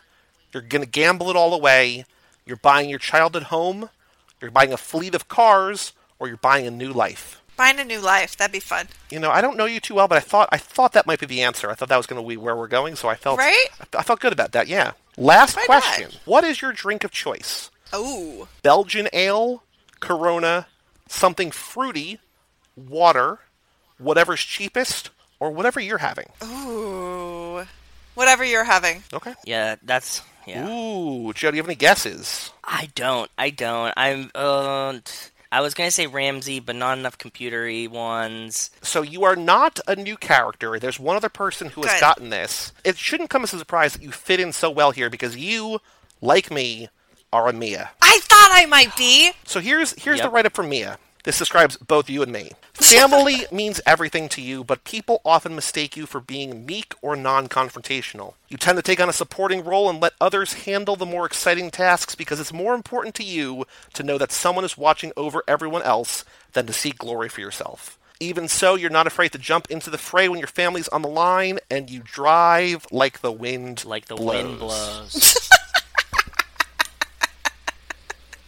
That's amazing. So, is there any character that nobody's ever gotten in this quiz? Yes. Yes. So we've only done this There's quiz a for about few. 8 or 10 people. Okay. And we've probably gotten about 6 or 7 different answers. So there's most of the characters. We're still new to this, new to the, dishing out the quiz, but there's still a bunch of characters that nobody know. I mean, people can sort of assume who we have, but they have not heard the write-ups yet. And Wes wrote all of them. They're so Interesting. beautiful. Also, I want to give a shout-out. We mentioned on the Hobbs and Shaw preview episode, we might mention in the beginning, I don't know, but that commercial break music, written by Wes Hampton as well. So thank you again, Wes, for writing that. A man of many talents. Right? He is. Jack of all trades. Yeah. Yeah, so you are Mia. So I know that you prefer to be a Letty, even though you could, Letty could kick your ass. But the quiz doesn't lie. Doesn't. I think Mia is like an assassin. No one really knows what Mia's about. We don't know her. She's anybody. She's like the wind. She's a Swayze. Yeah. And you drive like the wind blows. Everybody drives Right? like the wind blows. Well, not everybody. Most people drive like the wind blows. Some people do other things as the wind blows. On the Zimbio quiz, we took it and we tried to see how many characters we could get. We eventually found, we got pretty much every character that was out there. Every one of them ended with, and you drive like the wind blows. So we were like, we obviously have to keep that part of the quiz. So now just everybody drives That's like the wind amazing. blows. But Mia's coming back for Fast 9, so we'll see. Mm-hmm. She is. She's Very already on excited. set, yeah. I'm worried about that, to be honest. Well, I'm more worried about if they give in to the estate of Paul Walker and return Brian to the movies via his brothers, because I do not want that to happen. I don't want Brian to die. Brian's done. They just let Brian be. Brian's taking care of Jack and the baby in wherever they want. No extradition. They're fine. They're fine. They do tag in, tag out with Jordana Brewster. He's like, look, it's babysitting time for me. She's like, I've been home for too long. And she goes on an adventure. I hope they solve it. Maybe there's another Toretto in need, so that's why Mia gets called up and not Brian, I hope. A Toretto in need is a Toretto indeed. No, indeed, yeah. All right, Kate, there's one more game that we play here. It's called Boy. This ain't no 10-second race, a.k.a. Oh, God, Boy, yes. Do We Have a Podcast for You. I almost forget about this every time, and it makes me so happy every time I do. Okay. So, Kate, in Sorry. our quest to become the most popular podcast on the face of the planet, we go to Twitter and each episode, each of us finds one tweet from someone that we don't know that we send a tweet to from @TooFastTooForever. We say, boy, do we have a podcast for you, and link them to the show page. So that in theory, Okay. you're going to find a tweet that's sent by someone who you think might enjoy the podcast, might love these movies, might want to talk to us, and the goal of this is to get them to either like, retweet, reply, or email us. Go on Twitter, poke around, find a tweet. When you find one, send it to us in Discord, read it on air, and I will send out the tweet. But as you're doing that, I'm going to review last episode. So last episode, Joe, we did with Rachel at your house. Joe, you found @Dayguard on Twitter, Dayguard. I don't want to hear whatever jokes the Fast and Furious writers make about Hobbs fucking Shaw's sister. Boy, do we have a podcast for you. It got a like, but the like was from Ben Milliman, so that doesn't count. So, because he knew he's in on it, so no points. Yeah.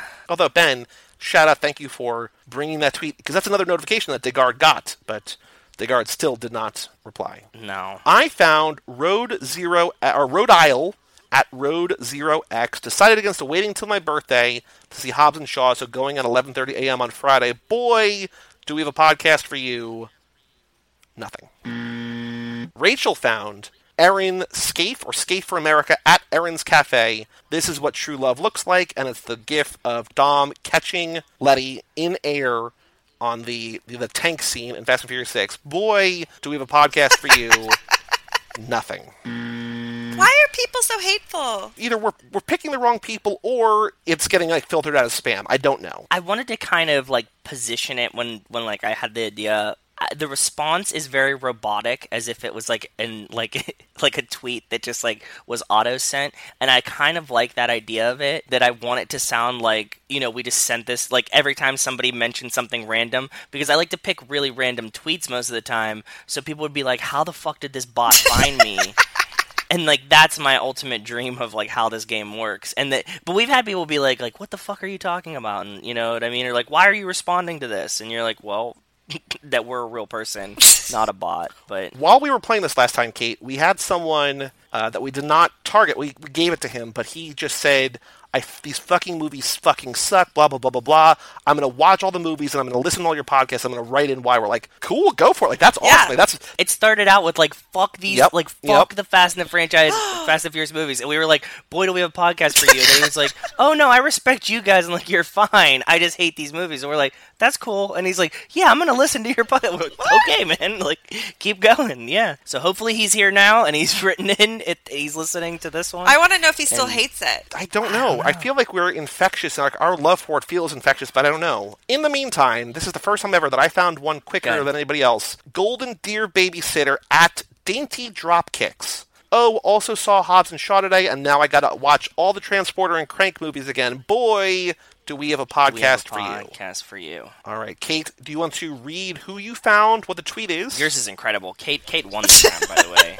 So I found from Mark Meredith, Dice Monkey, and his tweet is, Roman is the Jar Jar Binks of the Fast and Furious franchise. It's a hot take. I love it. That is. See, this is what I'm saying. When they get the tweet that says, boy, do we have a podcast for you, and it's all cheery, they'd be like, how the fuck did this bot find, what was it searching for? It's super specific, and why did it just find me? I want the confusion in their response, too. This guy seems like he might be fun, or a serial killer. We'll find out. Yeah, it'll be fun. Yeah, we'll figure it out soon.